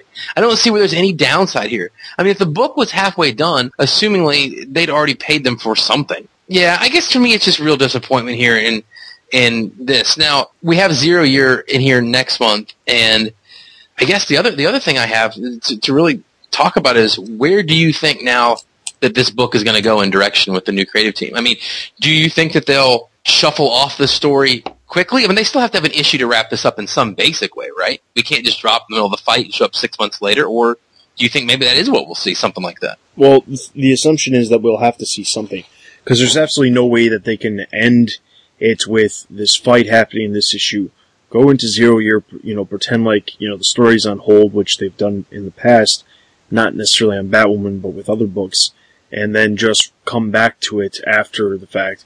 And I just don't see that happening. I honestly feel as if, they'll address it in some way, specifically because I know one of the solicitations for one of the upcoming issues references Alice and her effect with Kate Kane, because she's no longer in custody with the DEO. So I don't know. It's like something has to happen, but the question is how much will happen. Is the creative team that's coming onto the book even working with the old creative team to kind of hash out some of the stuff that's left up in the air? Who knows? At this point, it really doesn't feel like it. No, it doesn't. This was a pretty, if you had to put it in marriage terms, this was an ugly breakup, This wasn't like a friendly, let's shake hands and share the kids and split the mortgage. This was getting a couple lawyers and going to war. So, yeah, I guess my final comments on the issue, I really don't have another question per se, is that for me it's just sad to see this run end like this with the creators of this kind of, cliffhanger that we're not going to see resolved by the original creative team. And then just, they've done a really good book. And it's sad to have them leaving the Batman universe and going on to the things they're doing, because they were putting out one of the better titles out of all of them. Yeah, I would agree. I think this is a real shame that it is ending the way it is. I've had some problems with the series, but that's just because of personal aspects with specifically the one story arc that I actually know that I remember I specifically criticized was when Wonder Woman got involved. I really didn't like that story arc, but going back and I read the trade that was recently released for the 3rd volume, which deals with the whole Wonder Woman storyline. It actually is really good. And I at the time, I think I was probably criticizing it more than I needed to, specifically because there was just so many books that we were reviewing on a normal basis, and that's part of the reason, and also because I just didn't understand the reason for bringing Wonder Woman into the book, but we rarely see any of the other Batman universe inside the book, so it is a shame, and I unfortunately am not looking forward to what we see in this book going forward, just because I'm afraid that it's going to get mucked up pretty badly. Don't you think that with a book like Batwoman 2, because I've found myself criticizing it occasionally over the time, and don't you think we're kind of giving this, and I don't know how else to say this in New 52 continuity, the Scott Snyder treatment, where even the issues that we read are fine. There's never a bad issue, but we feel like it's like you should give us better. We always want like the A game from them. I mean, we expect more. I think that is probably what it is, and I think sometimes some of the criticism also happens because, for a while we were expecting the really, really great art style from J.H. Williams, and then Trevor McCarthy comes in, and I'm not saying Trevor McCarthy's a bad artist. I think he's a good artist, but the problem is that he tries to adjust his art style to kind of not necessarily directly mirror, but in a way have similarities to what Williams does. And I always had a problem with that. But at the same time, I think overall, a lot of it just comes down to, the long form storytelling is great in trade form, but when it comes out in single issues, it just feels like it lasts forever, and it doesn't really feel like you're going anywhere. But when you read it in trade form, it suddenly is a whole different thing, and it makes perfect sense and flows perfectly. And that's why I said, when I read Volume 3, Batwoman Volume 3, World's Finest, it was really good, and I was surprised because when I read it in single issue form, I was like, this is so bad. But completely different form. It's written for a different medium. There is a lot of stories, too, I've noticed over time that there is, and I think you're right about Batwoman, is that it really does lend itself for a trade paperback form. And the art, too, because it's like when you get a trade, especially if you get the hardcover ones, the paper's a little glossier, you know what I'm saying? You don't have all the interruptions with the ads and stuff that are in a monthly comic. And for someone like J.H. Williams' art, remember all the splash pages he was doing for all those issues at the beginning? I think in a trade format, it really pops out better. So I totally agree. All right, so Batwoman number 24, I'm going to give a total of 4 out of 5 batteries. I'm going to give it 4.5 out of 5 as a goodbye to our friends. So that's going to give Batwoman number 24 a total of 4 out of 5 Batarangs. Let's move into our next book, Talon number 12. You miserable little nobody! Talon number 12, written by James Tynion IV, art by Emmanuel Simoni. The issue starts off with a little bit of a history of the Butcher, Felix Harmon, as we see how the Court of Owls came across him. As it turns out, he also worked at Haley's Circus, and he was basically very strong, possibly stronger than most people. It almost seems like he had superpowers based off the first panel of him holding a locomotive attached to a train. Nonetheless, we cut to the future time, where the Batbots are scanning for Santa Prisca and they're unable to find it. We see Batman talking with Calvin, explaining, they go to the public library and they find that the court is no longer there and everything's been wiped. We find out that Felix Harmon is on the lookout for Calvin. We see a little bit more of Felix Harmon's past, where the court brought him in, and basically his bloodthirst outweighed what work the court wanted him to do, and they decided to tell him that they needed to put him down. Cut to present time at a different base. The court is explaining to him that it's time to put him down, and they find out that he removed those balls in the back of his eyeballs that we saw a couple issues ago, where the implants would allow them to basically put him out, but instead he says he removed them. There's nothing they can do, and now he's going to come for everyone in the court. At Wayne Enterprises, Calvin is talking with Lucius Fox, who is working on some new prosthetics, specifically for Casey Washington. Casey Washington, who has lost her arm in the midst of all of this, is trying to be comforted by Calvin. She smacks him around and says, "Get with it. This is, there's stuff that needs to get done. You need to find my daughter." We then see someone get thrown through a window, who in fact is one of the agents of Casey Washington, and Calvin's told that they actually have someone who he needs to go talk to. Turns out the person he needs to talk to is Batman. Batman explains, "Listen, Felix Harmon is on the loose, and you need to find him, and the court is back, and I'm convinced that it's because you're around." Batman explains, "The island of Santa Prisca is missing, and all of the ships that were on their way towards Gotham that Calvin told him about are no longer around, and he doesn't know where they're at." So Batman says, "Listen, we're going to find Sarah, and Lucius has vouched for Casey Washington, but he hasn't vouched for you. So once we finish this is your final mission, and after that, that's it. You're done."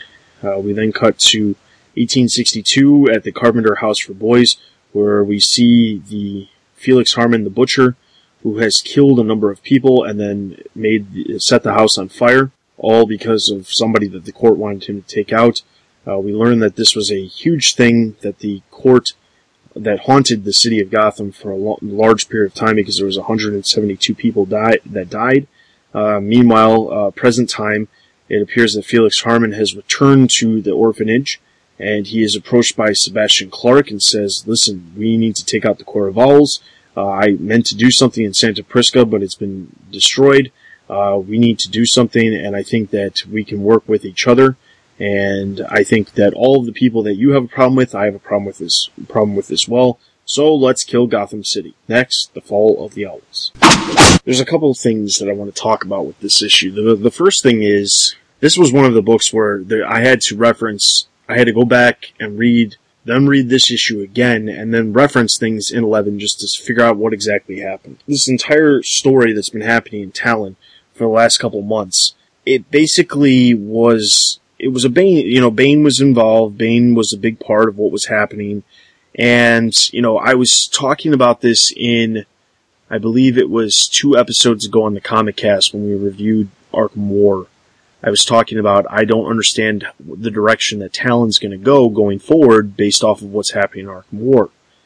Well, I will tell you that, if you read issue 11 and then you read this issue, you would probably have no idea what's going on, because the end of the issue 11 basically had Bane boarding his ships, headed towards Gotham to take out the Court of Owls.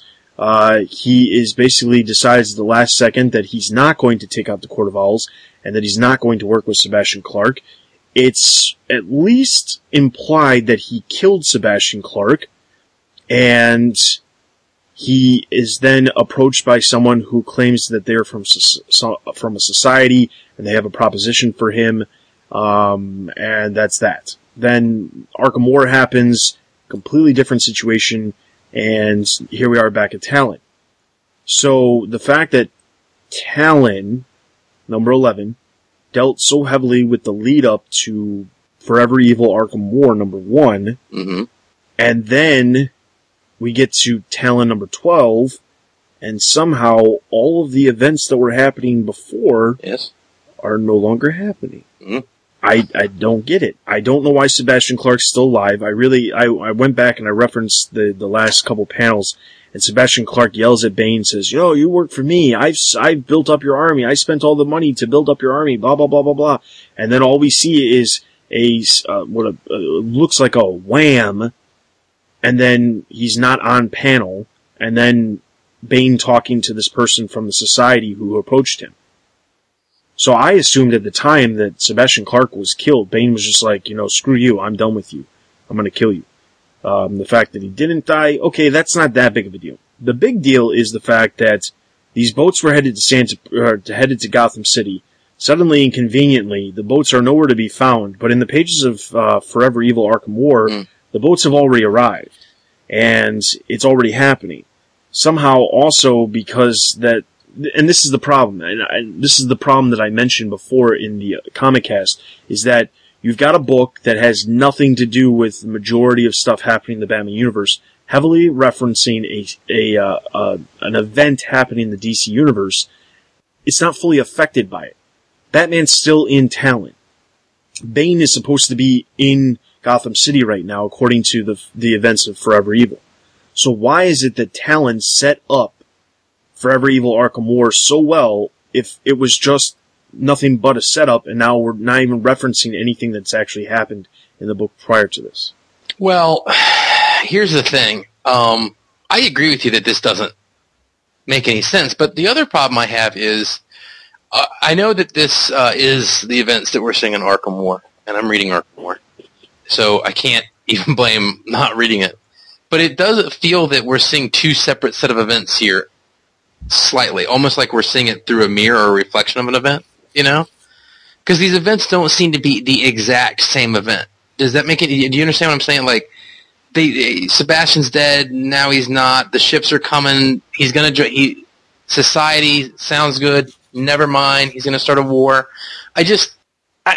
If you're gonna have something crossover, if you're gonna have a plot crossover, then you need to work together on some basic level to make sure that it makes sense. It's not so much to me that Sebastian Clark is alive. It's the fact that it seems to me like one writer thought he was supposed to kill him, and one writer didn't want him to be dead. The worst part is that it's the same writer. I don't know. Doesn't it seem like this is two different... I know there's a ton of plot similarities, and I know that I'm wrong about what I'm going to say, but doesn't it on some level feel like these are two totally different stories? It does feel like that. It does feel like they are supposed to be two different stories, but the problem is that they are so closely related, and the fact that the editors keep putting in all these notes, as seen in Forever Evil Arkham War number 1. That's the biggest problem, and that's what makes me believe that this is definitely supposed to be within the same continuity, is the fact that the editors specifically put notes in the book saying, oh, if you're looking for what happened here, reference this book, which is the other book in question of why this book is happening the way it is. And I listen, if those editors' notes weren't there, I'm not joking at all, by the way. If those editors' notes hadn't been there, I would have came on this podcast tonight and told you that these were separate stories that just happen to be incredibly similar. It really feels like Bane came to Gotham to fight the Talons, and then 6 months later he came back to start an Arkham War. You know what I'm saying? Yes, I do. And, honestly, as much as I would be completely hesitant about that, I'd be more willing to accept that than, believing that, I definitely have my doubts, because I was positive that this is dealing, I think that there's a gazillion problems with it, but it really just feels as if you did say that and the editor's notes weren't there, at least there'd be some possibility that would be the case. it really feels like two different events. I wish they hadn't put the notes in, because then I would think it would be stupid, but it could make sense. When you're going to have crossover, whether you like crossovers or dislike crossovers, that's not really the issue here. The issue is if you're going to have them, you have to make the basic continuity make sense, and in this case, it just doesn't. Yeah, and I think that's the biggest problem, is the fact that, like, you have two different writers who it almost feels as if someone said, okay, so here's what we're going to do with Forever Evil Arkham War. What book would this what book could we use to kind of set this up? And they thought, well, Talon, this could work because we could have Bane in there. Let's do it in Talon. So they started doing it. But the problem is, it almost feels as if Tynion and Tomasi never talked with each other about what they were doing in the books to make sure that it would work. I should say this. It feels as if Tynion was writing a story to set up Arkham War. Arkham War happened, and suddenly Tynion was left with, okay, I set it up, but now what do I do? I've got to continue on my story, but I can't keep it flowing with whatever's happening in Arkham War. So all of a sudden we get this story that feels it's a different writer writing something similar, but not the same as to what we were reading before. Yeah. That's what it feels like. And, I'm not saying that Tynion's bad, because for the most part, he's done a good job with what he's got. The one thing that I did forget to mention earlier is that Tynion is actually, he's leaving Talon. Yes, in January, I believe, is his last issue, or it's either December or January. He's leaving Talon because he's going to be working on Batman Eternal. So it's interesting that only a couple months before he leaves, this is what happens. It almost feels as if, and then the really interesting thing is, his last issue is in December. January, the person taking over the book is Marguerite Bennett, who a couple months ago worked on the Batman Annual with Scott Snyder, and also happens to be another former pupil of Scott Snyder's, just like James Tynion. And when she comes in, the solicitation reads that they are flashing back to, I believe, the 1920s to give more history about the Court of Owls. So who knows whether or not it will actually have anything to do with Calvin after Tynion leaves. There's no way of knowing that for sure, but to me it just feels as if Tynion had a plan with what he was going to do, but somehow Forever Evil happened, and he had to really quickly try to figure out what to do to change it and do it quick, because this book feels completely disconnected from what happened in the previous book, other than just having these random scenes with Casey and Calvin and Batman and Calvin. It just, other than that, it's completely disconnected from what they were setting up all of this time. Yeah, no, I mean, I think that you're probably right. That makes the most sense. And I'm not really sure if we're going to keep Calvin around. I mean, I guess the book's called Talon, so I guess you have to keep Calvin around. But to me, and this may sound bad, half on purpose, but isn't the least interesting of this book? Part of this book is Calvin. The villains are more interesting than Calvin is. Casey's more interesting than Calvin is. Isn't he kind of the worst part of the book? Yeah, especially since they decided to make him a Talon. Yeah, a Talon with the regenerative stuff that they ran through his blood a couple months ago. I mean, there's a lot of problems. The other problem is, just a couple months ago when the court took control of Calvin and said, listen, we've got Casey and Sarah and they're ours now, and we are making you a real Talon. And they did that, and then they sent him off to Santa Prisca to deal with Bane. He goes to Santa Prisca, but what happened to the court trying to figure, what happened? Casey Washington escaped, okay, fine, but somehow the court just reverted back to blame the Butcher because she escaped. What about Calvin? Why isn't Calvin reporting to the court still? Because they don't have Casey? Well, they still have Sarah. Why does he no longer work for them? Why is he got all the time in the world to chat it up with Batman? Yeah, it doesn't make, I mean, again, I think that Tynion's plot was probably wrecked here by what happened with Arkham War. And I would have to admit it would be fairly difficult as a writer if you're writing something and they said, oh, we're going to take your main plot point and give it to Tomasi in Arkham War. You have fun with what's left now, But yeah, this book has become really disjointed, and I think that, like you said, when he became a Talon, that was kind of the end of the character, in my opinion, being the central part of the book. I think it would be better if one, I think that the most logical conclusion may be to cancel this book and go in a different direction with a new book if you want to. But if not, let's get Calvin Rose out there and maybe go in a different direction. I think they just need to cancel this book. I mean, like, yeah, as great as the Court of Owls story was, I didn't like the idea of them starting a Talon series to focus more on the Court of Owls. It really felt like, hey, this was a successful thing, so let's spin something off of it so we can, ride the coattails of this other thing. It just felt like that from the very beginning. And, there has been some decent stories in here. They haven't been that bad. Looking back at the ratings that we've given the book, it hasn't been, really bad. It's average. To me, it just feels as if, okay, so here we are. It's been over a year since Court of Owls ended. This book has ran for a year now. Do we really need to keep going? I don't feel like we do. I feel like,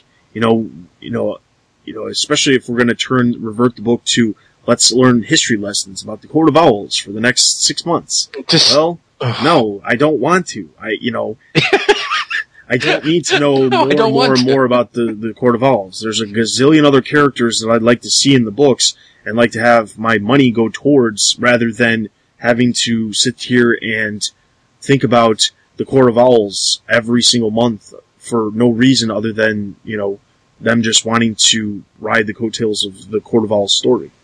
The only way I could see this becoming interesting if they were going to have a Court of Owls, and by the way, I agree. We do not need a Court of Owls book. I don't think we need a Riddler monthly book either.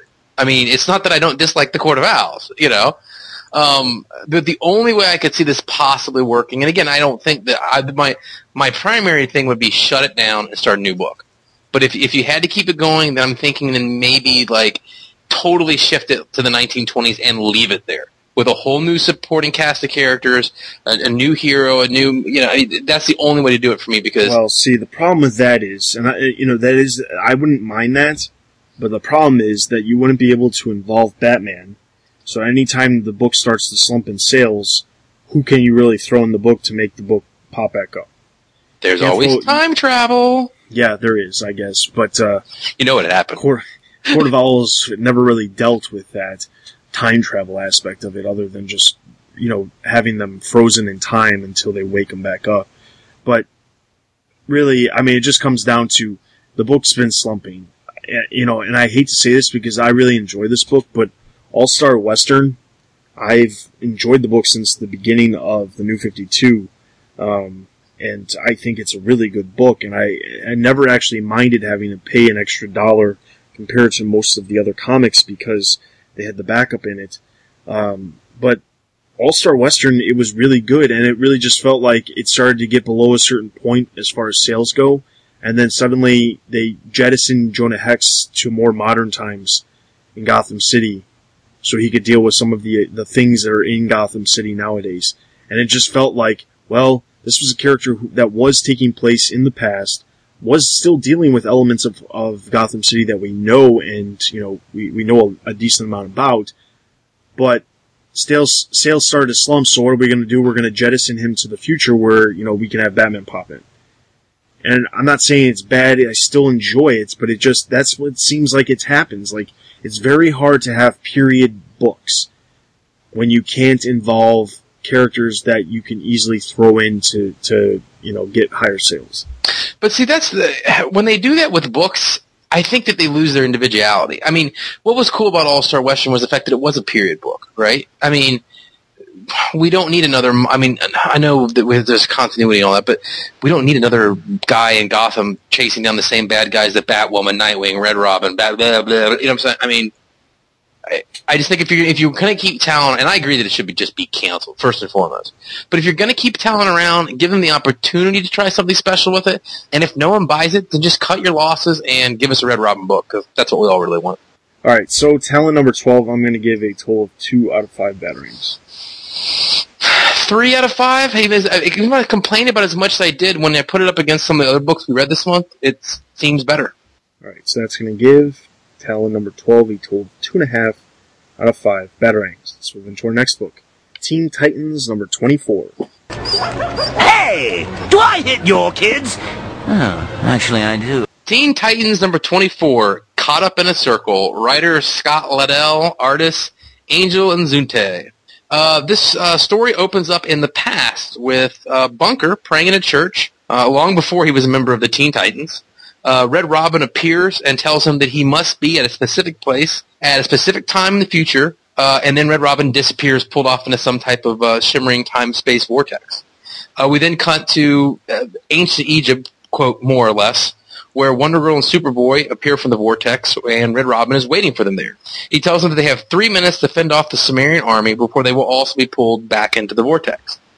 We then cut to a scene that shows that the Titans are being spread out constantly in this flash page through the time stream. We see them in all different times and places, and this is a result of what happened to them after what Johnny Quick did to them in Forever Evil issue number 2, if anyone hadn't read that. We then see the far future with Bart and Solstice in the future on a ship where Bart actually confronts his future self and tries to Bane to talk him out of an action that will kill thousands, but he doesn't change his mind. The other Bart sees him as some kind of a shape-shifting villain and tells Kid Flash as he's running off that what he's doing is going to liberate an entire galaxy.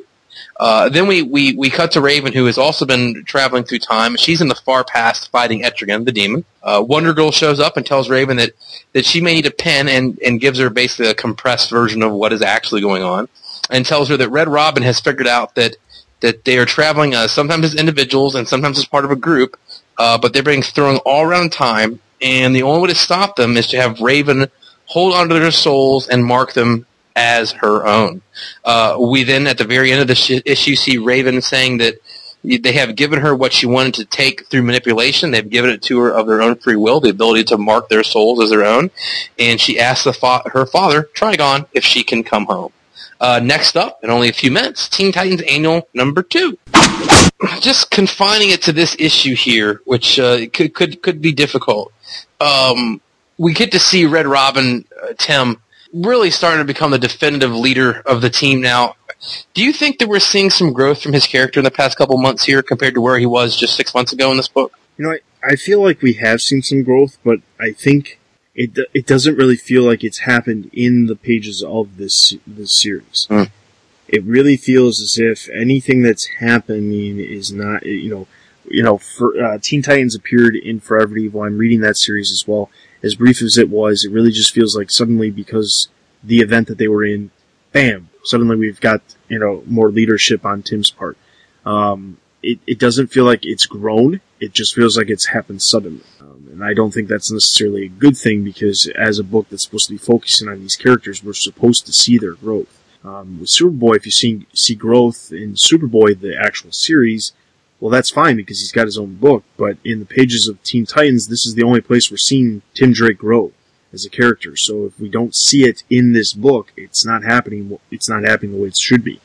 So I think that he is a better leader, but I don't think it's been shown that he has grown into a better leader. It's just suddenly it's thrusted upon him.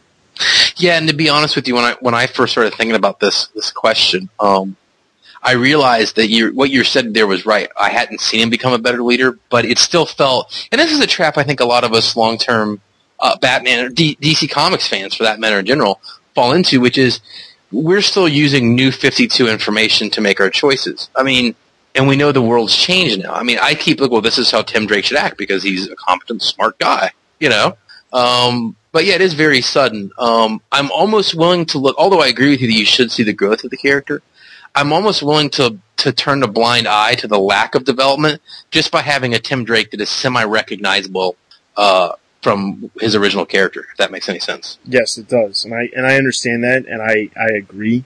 To me, I'd rather see a Tim Drake the way I am used to seeing Tim Drake rather than what we've been seeing. But at the same time, because it's so different from what we have seen recently, it almost feels as if they should have at least taken the time to show us the growth of the character. Yeah, no, I think you got there. And then the other thing that we hear is that we get some basic information, Bart, Kid Flash in the future. Nothing too in-depth, but just kind of the idea that he thinks he's liberating the galaxy. It looks like the classic he's doing the wrong thing for all the right reasons type deal. Are you starting to have any opinion on Bart and his future crimes yet, or do we still not have enough information? I don't think we have not enough information. I think that, well, again, I know that based off the solicitations for the coming months, this series is going to deal heavily with Bart in his future crimes and the evil Bart, even going as far as into January at this point. So I think that at this point, it's, this is, again, they're playing a long story. But I think that this could be only, a 4-issue story, because realistically, when you look at the last issue really didn't deal so heavily, like, it was kind of like a wrap-up, kind of, let's end the story arc in a nice way, and, for the most part, Teen Titans they don't tell the long form, they just have these little plot points, which you see in a lot of different books. Nightwing is another one of those series that, they'll hint at other things that are to come, but for the most part, they're pretty self-contained story arcs. They just hint at other things that will eventually lead into other things. And it feels as if Teen Titans is another one that's doing the exact same thing. Shorter story arcs, but they're constantly leading you to believe, or leading you on to what's going to come next. So with this, it almost feels like, okay, here we are. Month 1 of the next 4 months is probably going to be this story of the time travel and dealing with Bart. It's convenient, though, how Johnny Quick was involved in bringing them into this time warp, considering that at the end of considering that there was a black hole or whatever at the beginning of the last issue of Teen Titans that they all had to work out of not getting pulled through, because Bart was getting pulled through and it was the past people trying to get him. And somehow, conveniently, the next month, they all get thrown into the exact same thing that sends Bart back to where he was getting pulled in the month before. So it was a little convenient, and also kind of interesting how somehow that couldn't have occurred in its own issue, because they had to wait a month so that the Forever Evil people for the crime syndicate, Johnny Quick, to throw them into the time warp himself. Yeah, and again, I think it would be confusing if you were reading Teen Titans and not reading Forever Evil. You go from them to all of a sudden they're thrown into the time warp by Johnny Quick, and that all happens, quote unquote, off the book. But that's pretty much all I have for this issue, because a lot of it unfortunately bleeds into the annual. All right, so Teen Titans number 24, I'm going to give a total of 2.5 out of 5 veterans. I'm going to give it, unbelievably enough, here comes the shocking moment of the day, 3.5 out of 5 veterans. All right, so that's going to give Teen Titans number 24 a total of 3 out of 5 veterans. Let's move into our last book, Teen Titans Annual number 1. Hey, naughty boy, Mama spit. Teen Titans Annual, My Future, My Enemy. Writer, Scott Liddell. Artist, Barry Kitson. We open up with Red Robin, Superboy, and Wonder Girl in a future destroyed/wrecked version of the Batcave. As Red Robin reminds everyone that this is just one possible future, not necessarily the only future, but just one possible way that this could work out. Wonder Girl finds the dead body of Batman. Red Robin notices that Bruce has only been dead for about 6 months, and then finds what is left of the remains of Alfred as well. As he wonders aloud who could have done this, they trigger a hologram from Batman telling the Justice League that they should go to ground and save the children, and that he will hold him here. The group is then transported to the Justice League satellite, where they are greeted by Beast Boy, who is now older and more Beast Man than Beast Boy. He tells them that although the Justice League may be a thing of the past, that a new team is rising. We see the new team is training, included Rose Wilson, her daughter, and some other young heroes. As soon as one of them sees Superboy, he attacks him, blaming him for the deaths in Coral City. Superboy renders him unconscious with his tactile telekinesis, and Red Robin and Beastman go to talk alone. Superboy doesn't even know what Coral City is at this point. Superboy then goes outside in space to think when he is contacted by John, who he rushes off to meet. Beastman tells Red Robin that they are now 18 years in the future, and that Superman has been missing all this time, so that the world no longer had any defenses for Superman or Kryptonians. Out of nowhere, Superman's son, the being that Superboy was cloned off of, shows up and began killing every metahuman on the planet. When Robin asks why he's telling him all this, because it could damage the timeline if he goes back to the past and has knowledge of the future, Beast Boy tells him that in the past, Ten told him that he would meet him in the future, and he would have to tell him every word that he is now telling him. So this is all part of Robin's plan. Cassie has to bypass a lock on the satellite and go into another room. And outside, we cut back to Superboy. He meets John, who is Superman's son from the future, and he shared with him telepathically every kill he has made. So Superboy's actually had to feel, what John felt when he killed all those metal humans. And Superboy and him start this big fight. We come back to Tim, who asks why he should trust Beastman, and he tells him that the whole thing was his plan, and to prove it, he calls him by his real name and says that his name is Tim Drake, something that Tim, at this point, hadn't told any other member of the team, and shows that this is someone that Tim eventually would completely trust. Cassie then finds a hologram of Tim where he says that Cassie and the others have been murdered by one of their own and that they were betrayed by one of the Titans. Raven arrives and knocks Cassie out, as well as removing the memory of what she just saw. Raven says that she may have a stronger attachment to Cassie because of the silent armor she wears, which was made to battle her father. Superboy defeats John, but before he can finish him off, and it does look in fact he is going to finish him off and kill him, he is actually whisked off through another portal to the pages of Action Comics Annual number 2, per the editor's note. Beastman then goes out in a spacesuit to retrieve John's almost dead corpse and bring him back into the satellite. Although Rose wants to kill him, he stops her. They remove his clothes and bandage his wounds so that the Titans will mistake him for their Superboy. And Raven says that they have little time and they must all leave together now if they're going to leave at all to go find Solstice and Kid Flash. The team teleports out with John thinking he is their Superboy. Beastman tells Rose that sending John with them was the only chance they had. Next up, the trial of Kid Flash. When I got done reading this, anytime I kind of have one of these alternative future stories I read in comics or any other type of literature for that matter, I guess the first question I always have is, what did you think of this kind of alternate future we're presented here? Is it something that was interesting enough to engage you or just never really clicked for you? I think it was interesting to a point. I mean, the thing is, basically this issue explains why Superboy is going to die in the next couple of months because it's not the real Superboy. I don't really understand why, for whatever reason, we have Teen Titans 1 week, then the next week we have Teen Titans Annual, and then Superboy is also in Action Comics Annual, which is coming out in the exact same day as the Teen Titans Annual. So I think it's interesting that for whatever reason, Superboy has to be in 3 different comics, but at the same time, somehow they're all supposed to flow together as far as the timeline of all of it goes, and that's most likely because Scott Lobdell's doing all, he's basically doing the structure of this entire story. That being said, I think that the alternate universe was interesting.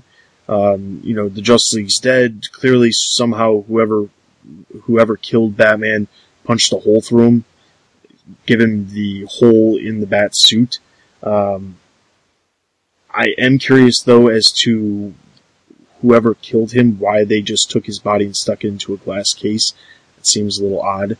Why would anybody ever come across the body? Why would they take the time? Especially since they chose to disintegrate Alfred into ashes. My guess is that this obviously, the intent is that this was the Superboy of this world, the John character. Why they send John back with the Teen Titans doesn't make a lot of sense. Who was the hologram person referring to when that Cassie stumbled across when they said that one of the Teen Titans betrays them? Were they referencing Beast Boy? Were they referencing Raven? Were they referencing Tim Drake?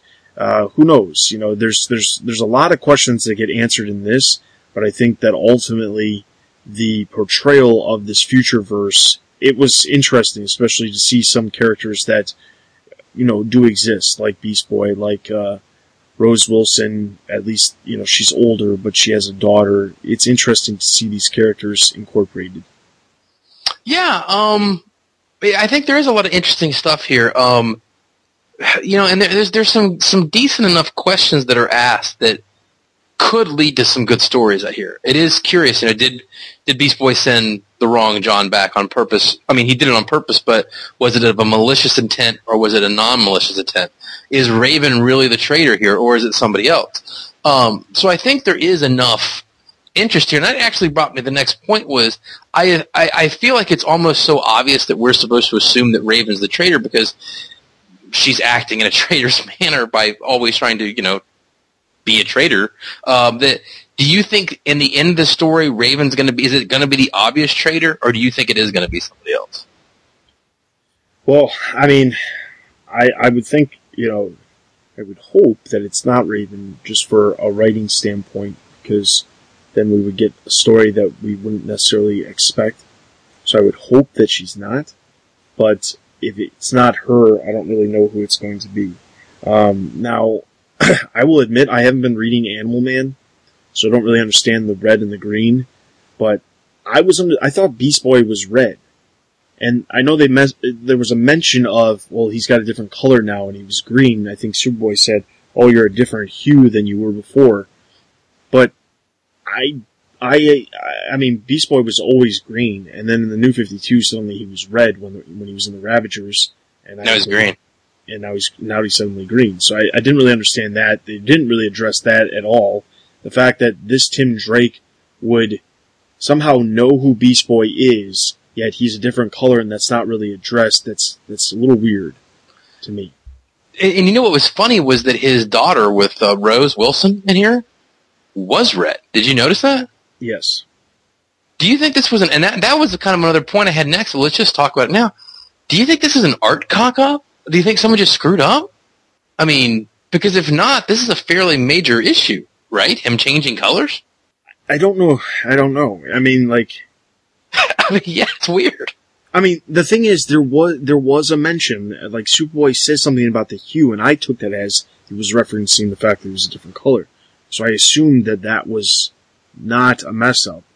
But at the same time, because it wasn't explained, it doesn't make any sense, because ever since the New 52 has started, the animal stuff has always been the red side, the plant stuff has always been the green side, and they've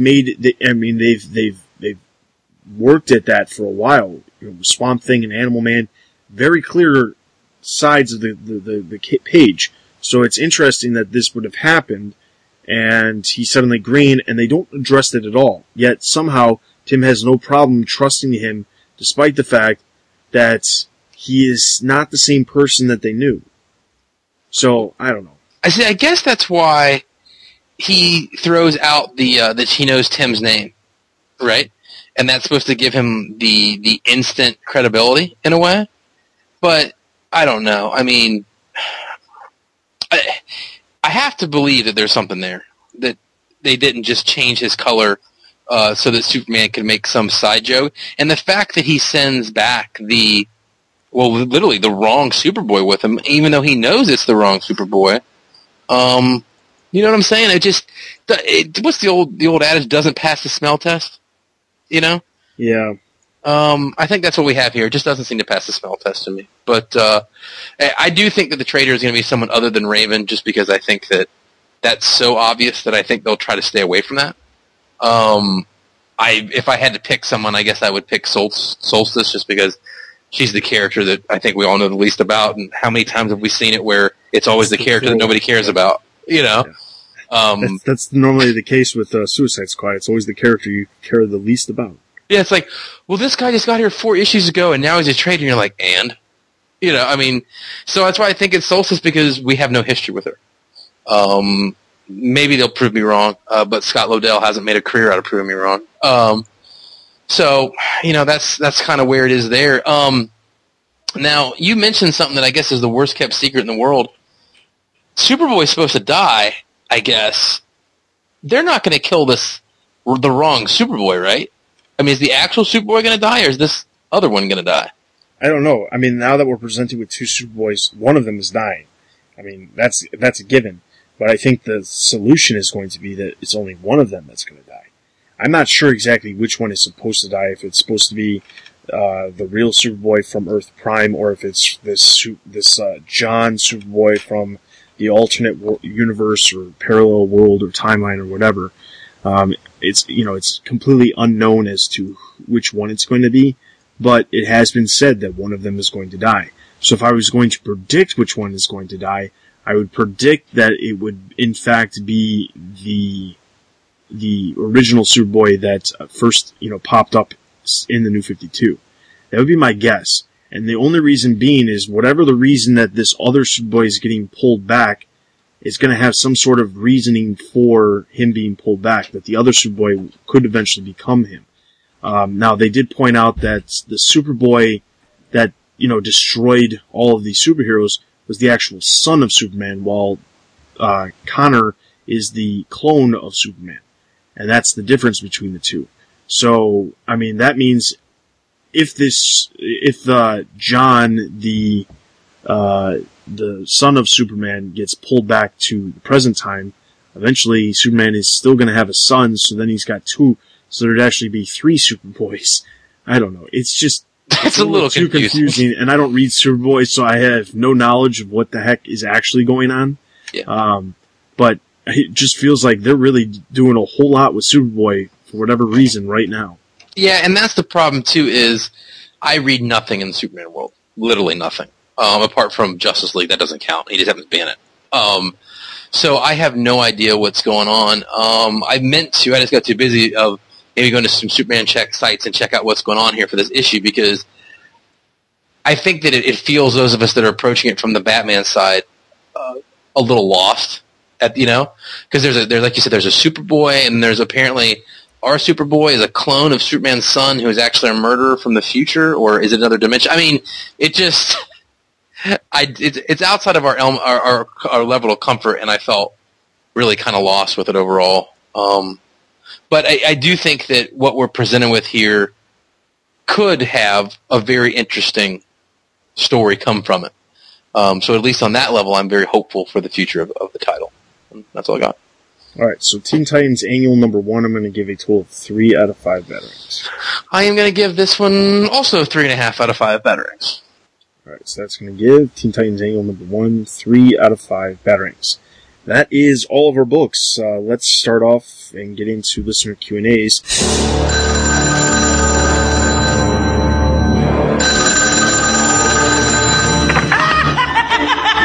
Boy, did you get a wrong number.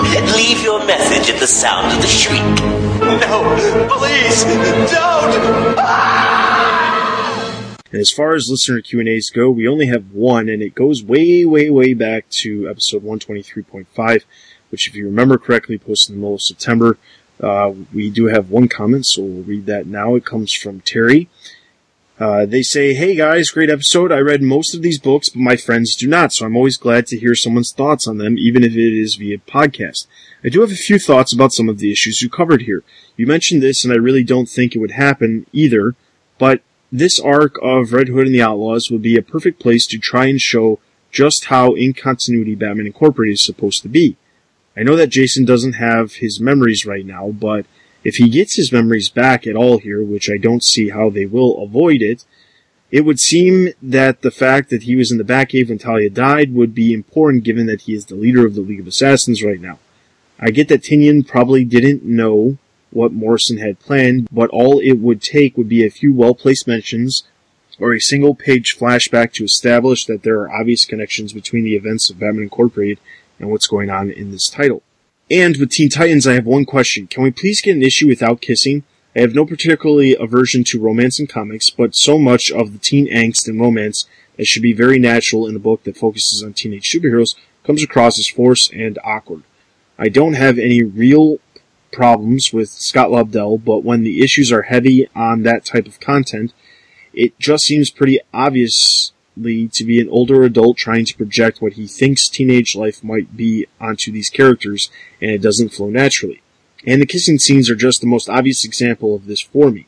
Lastly, I just wanted to say that this issue of Talon, we also got some sort of explanation on how Casey's friends got to Santa Prisca so quickly. At the end of the issue, they tell Calvin how quickly they got to Gotham, and at least offer some explanation, even if it is a bit farcical, as to on how these characters could be informed that they needed to go to Santa Prisca and then be there all in the span of one fight that Calvin is in during the previous issue. Keep up the good work, guys. Well, thank you, Terry, for sending your message. To go over your questions, let's go from beginning to end. First, with the League of Assassins, I kind of talked about this a little bit when we were talking about Red Hood and the Outlaws. Yes, it would be great if they referenced Batman Incorporated. It really just feels like not only would Tynion not know what they were doing with Red Hood and the Outlaws, but in some regards, it really just, as I said earlier, just feels like Tynion is trying to continue the story that was already happening in Red Hood and the Outlaws, that Scott Lobdell was writing before Tynion came onto the book. And slowly but surely, he's getting out of it. Why? And like the whole reason I thought he was getting his memory wiped initially was so that they could start fresh, not have to deal with the Allcast, not have to deal with the Untitled. Just say, okay, all that stuff's gone. We're going to start fresh. But instead, we're thrusted right back into it all. So I think ultimately it would be great if they referenced Batman Incorporated, especially with the heavy influence of League of Assassins, Ra's al Ghul, Jason Todd. It makes perfect sense for them to deal with it. But honestly, I think that the only place that we're probably actually going to see any reference of it is actually in the pages of Batman and Robin, which if you, in episode 126, which released last week, we reviewed Batman and Two-Face, which is Batman and Robin number 24, and they do reference Batman Incorporated, and they do also reference Ra's al Ghul, and it kind of foreshadows that Ra's al Ghul will be a part of some upcoming storyline in Batman and Robin. So, needless to say, I think that this Ra's al Ghul thing, League of Assassins, it's not going to last very much longer. It's probably going to last maybe a couple more months before we get into some different stuff. Yeah, I think that you're probably right. I did like in the Batman and Robin / Batman and Two-Face issue that we had some notice, but it does seem like for the most part that the Batman Inc. stuff, again, besides Damian's death, never happened. All right, so then your next question that you asked was specifically about can we get an issue without kissing? Well, I think you got two, because, correct me if I'm wrong, Ed, but I don't remember seeing any kissing in Teen Titans 24 or the annual. I think they were kiss-free, and so was Talon and Birds of Prey, for that matter. We may have had a kiss-free month, actually. Yep. So, hopefully you're happy about that. Then on to Talon. Yes, we do get a little bit of an explanation as far as how Casey's friends got there so quick, but unfortunately, the fact that they got there so quick and how farcical it just leads us on to how the entire series just completely is nose end up as far as figuring out exactly what the heck's going on in this series right now. So, if you've got any comments about this issue and how it takes a completely different turn of events based off of what we saw in the last issue, I'd love to hear your thoughts, or anybody else's thoughts for that matter, as far as some of the things we discussed here on this episode, as far as some of the problems. So if you have questions or concerns about some of the books or about some of the characters that we talk about here in the books, make sure to email us at podcast@thebatmanuniverse.net, or let us, or you can post your comments in the podcast post below the episode on in the comment section below the episode on the website. With that, as I mentioned earlier, I said we were going to start dropping some books. So I will tell you, as of right now, we will be dropping Batman Superman starting next month, since we did run through the first story arc, especially since the solicitations for the next couple months specifically reference the fact that the characters that are going to be involved in the books are going to be more Superman characters, so we will be dropping Batman Superman. I will say that going forward, Teen Titans as well as Red Hood and the Outlaws will most likely be dropped. We're going to continue with them for the time being, specifically because we've kind of already got thrusted into this story arc with Teen Titans. And the reason being is that Batman Eternal, the weekly series that's set to launch sometime in the spring of 2014, the weekly Batman series, is supposed to have Tim Drake as a main character in that series. And that will be the Tim Drake book that we will feature. And since that will be more tied to the Batman universe than this is, since this really isn't tied to the Batman universe other than Tim Drake just appearing in the book. And same thing with Red Hood and the Outlaws. The reason we'll continue to do Red Hood and the Outlaws is because, as of right now, with the League of Assassins, Ra's al Ghul and Jason Todd, it is pretty Batman-centric. As even if it is a far corner of the Batman universe. So that's why we will still continue to cover that book. But for the most part, if you look at the series as a whole, outside of Jason Todd being in the book, there's not a whole lot that actually deals with the Batman universe.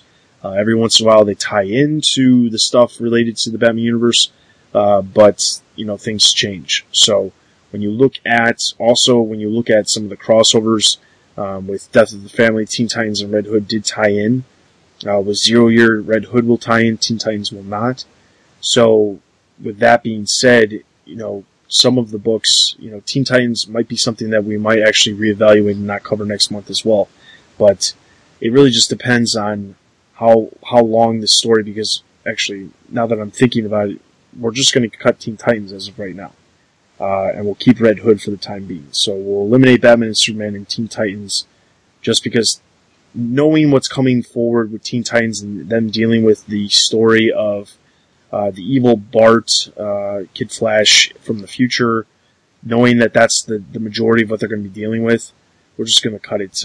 Now that does mean that we will be looking for someone to review Teen Titans and Batman and Superman on the website. So if you're interested, you can email us at podcast@thebatmanuniverse.net, and you can let us know that you are interested in reviewing either one of those titles, as we'd still like to get them reviewed on the website, even though we won't be reviewing them here. There's just a lot of books, and also next month we'll be adding Harley Quinn to the mix. So we'll eliminate 2, we add 1, and we'll go from there. So with that is everything for this episode. I do want to remind everybody you can head over to the website for not only the news related to the comics, but also movies, TV, merchandise, video games, and of course any other news related to the Batman universe. Also be sure to check out all of the other editorials, including some comic reviews that we have on the website. You can follow us on Facebook, Twitter, and YouTube for all the latest news and videos from the Batman universe. You can also leave us reviews on iTunes. Those are always greatly appreciated. And you can email us at podcast@thebatmanuniverse.net. That is everything for this episode. This is Dustin. And this is Ed. You've been listening to the Batman Universe Comic Podcast. We'll see you guys next time. See you guys. Thanks for listening.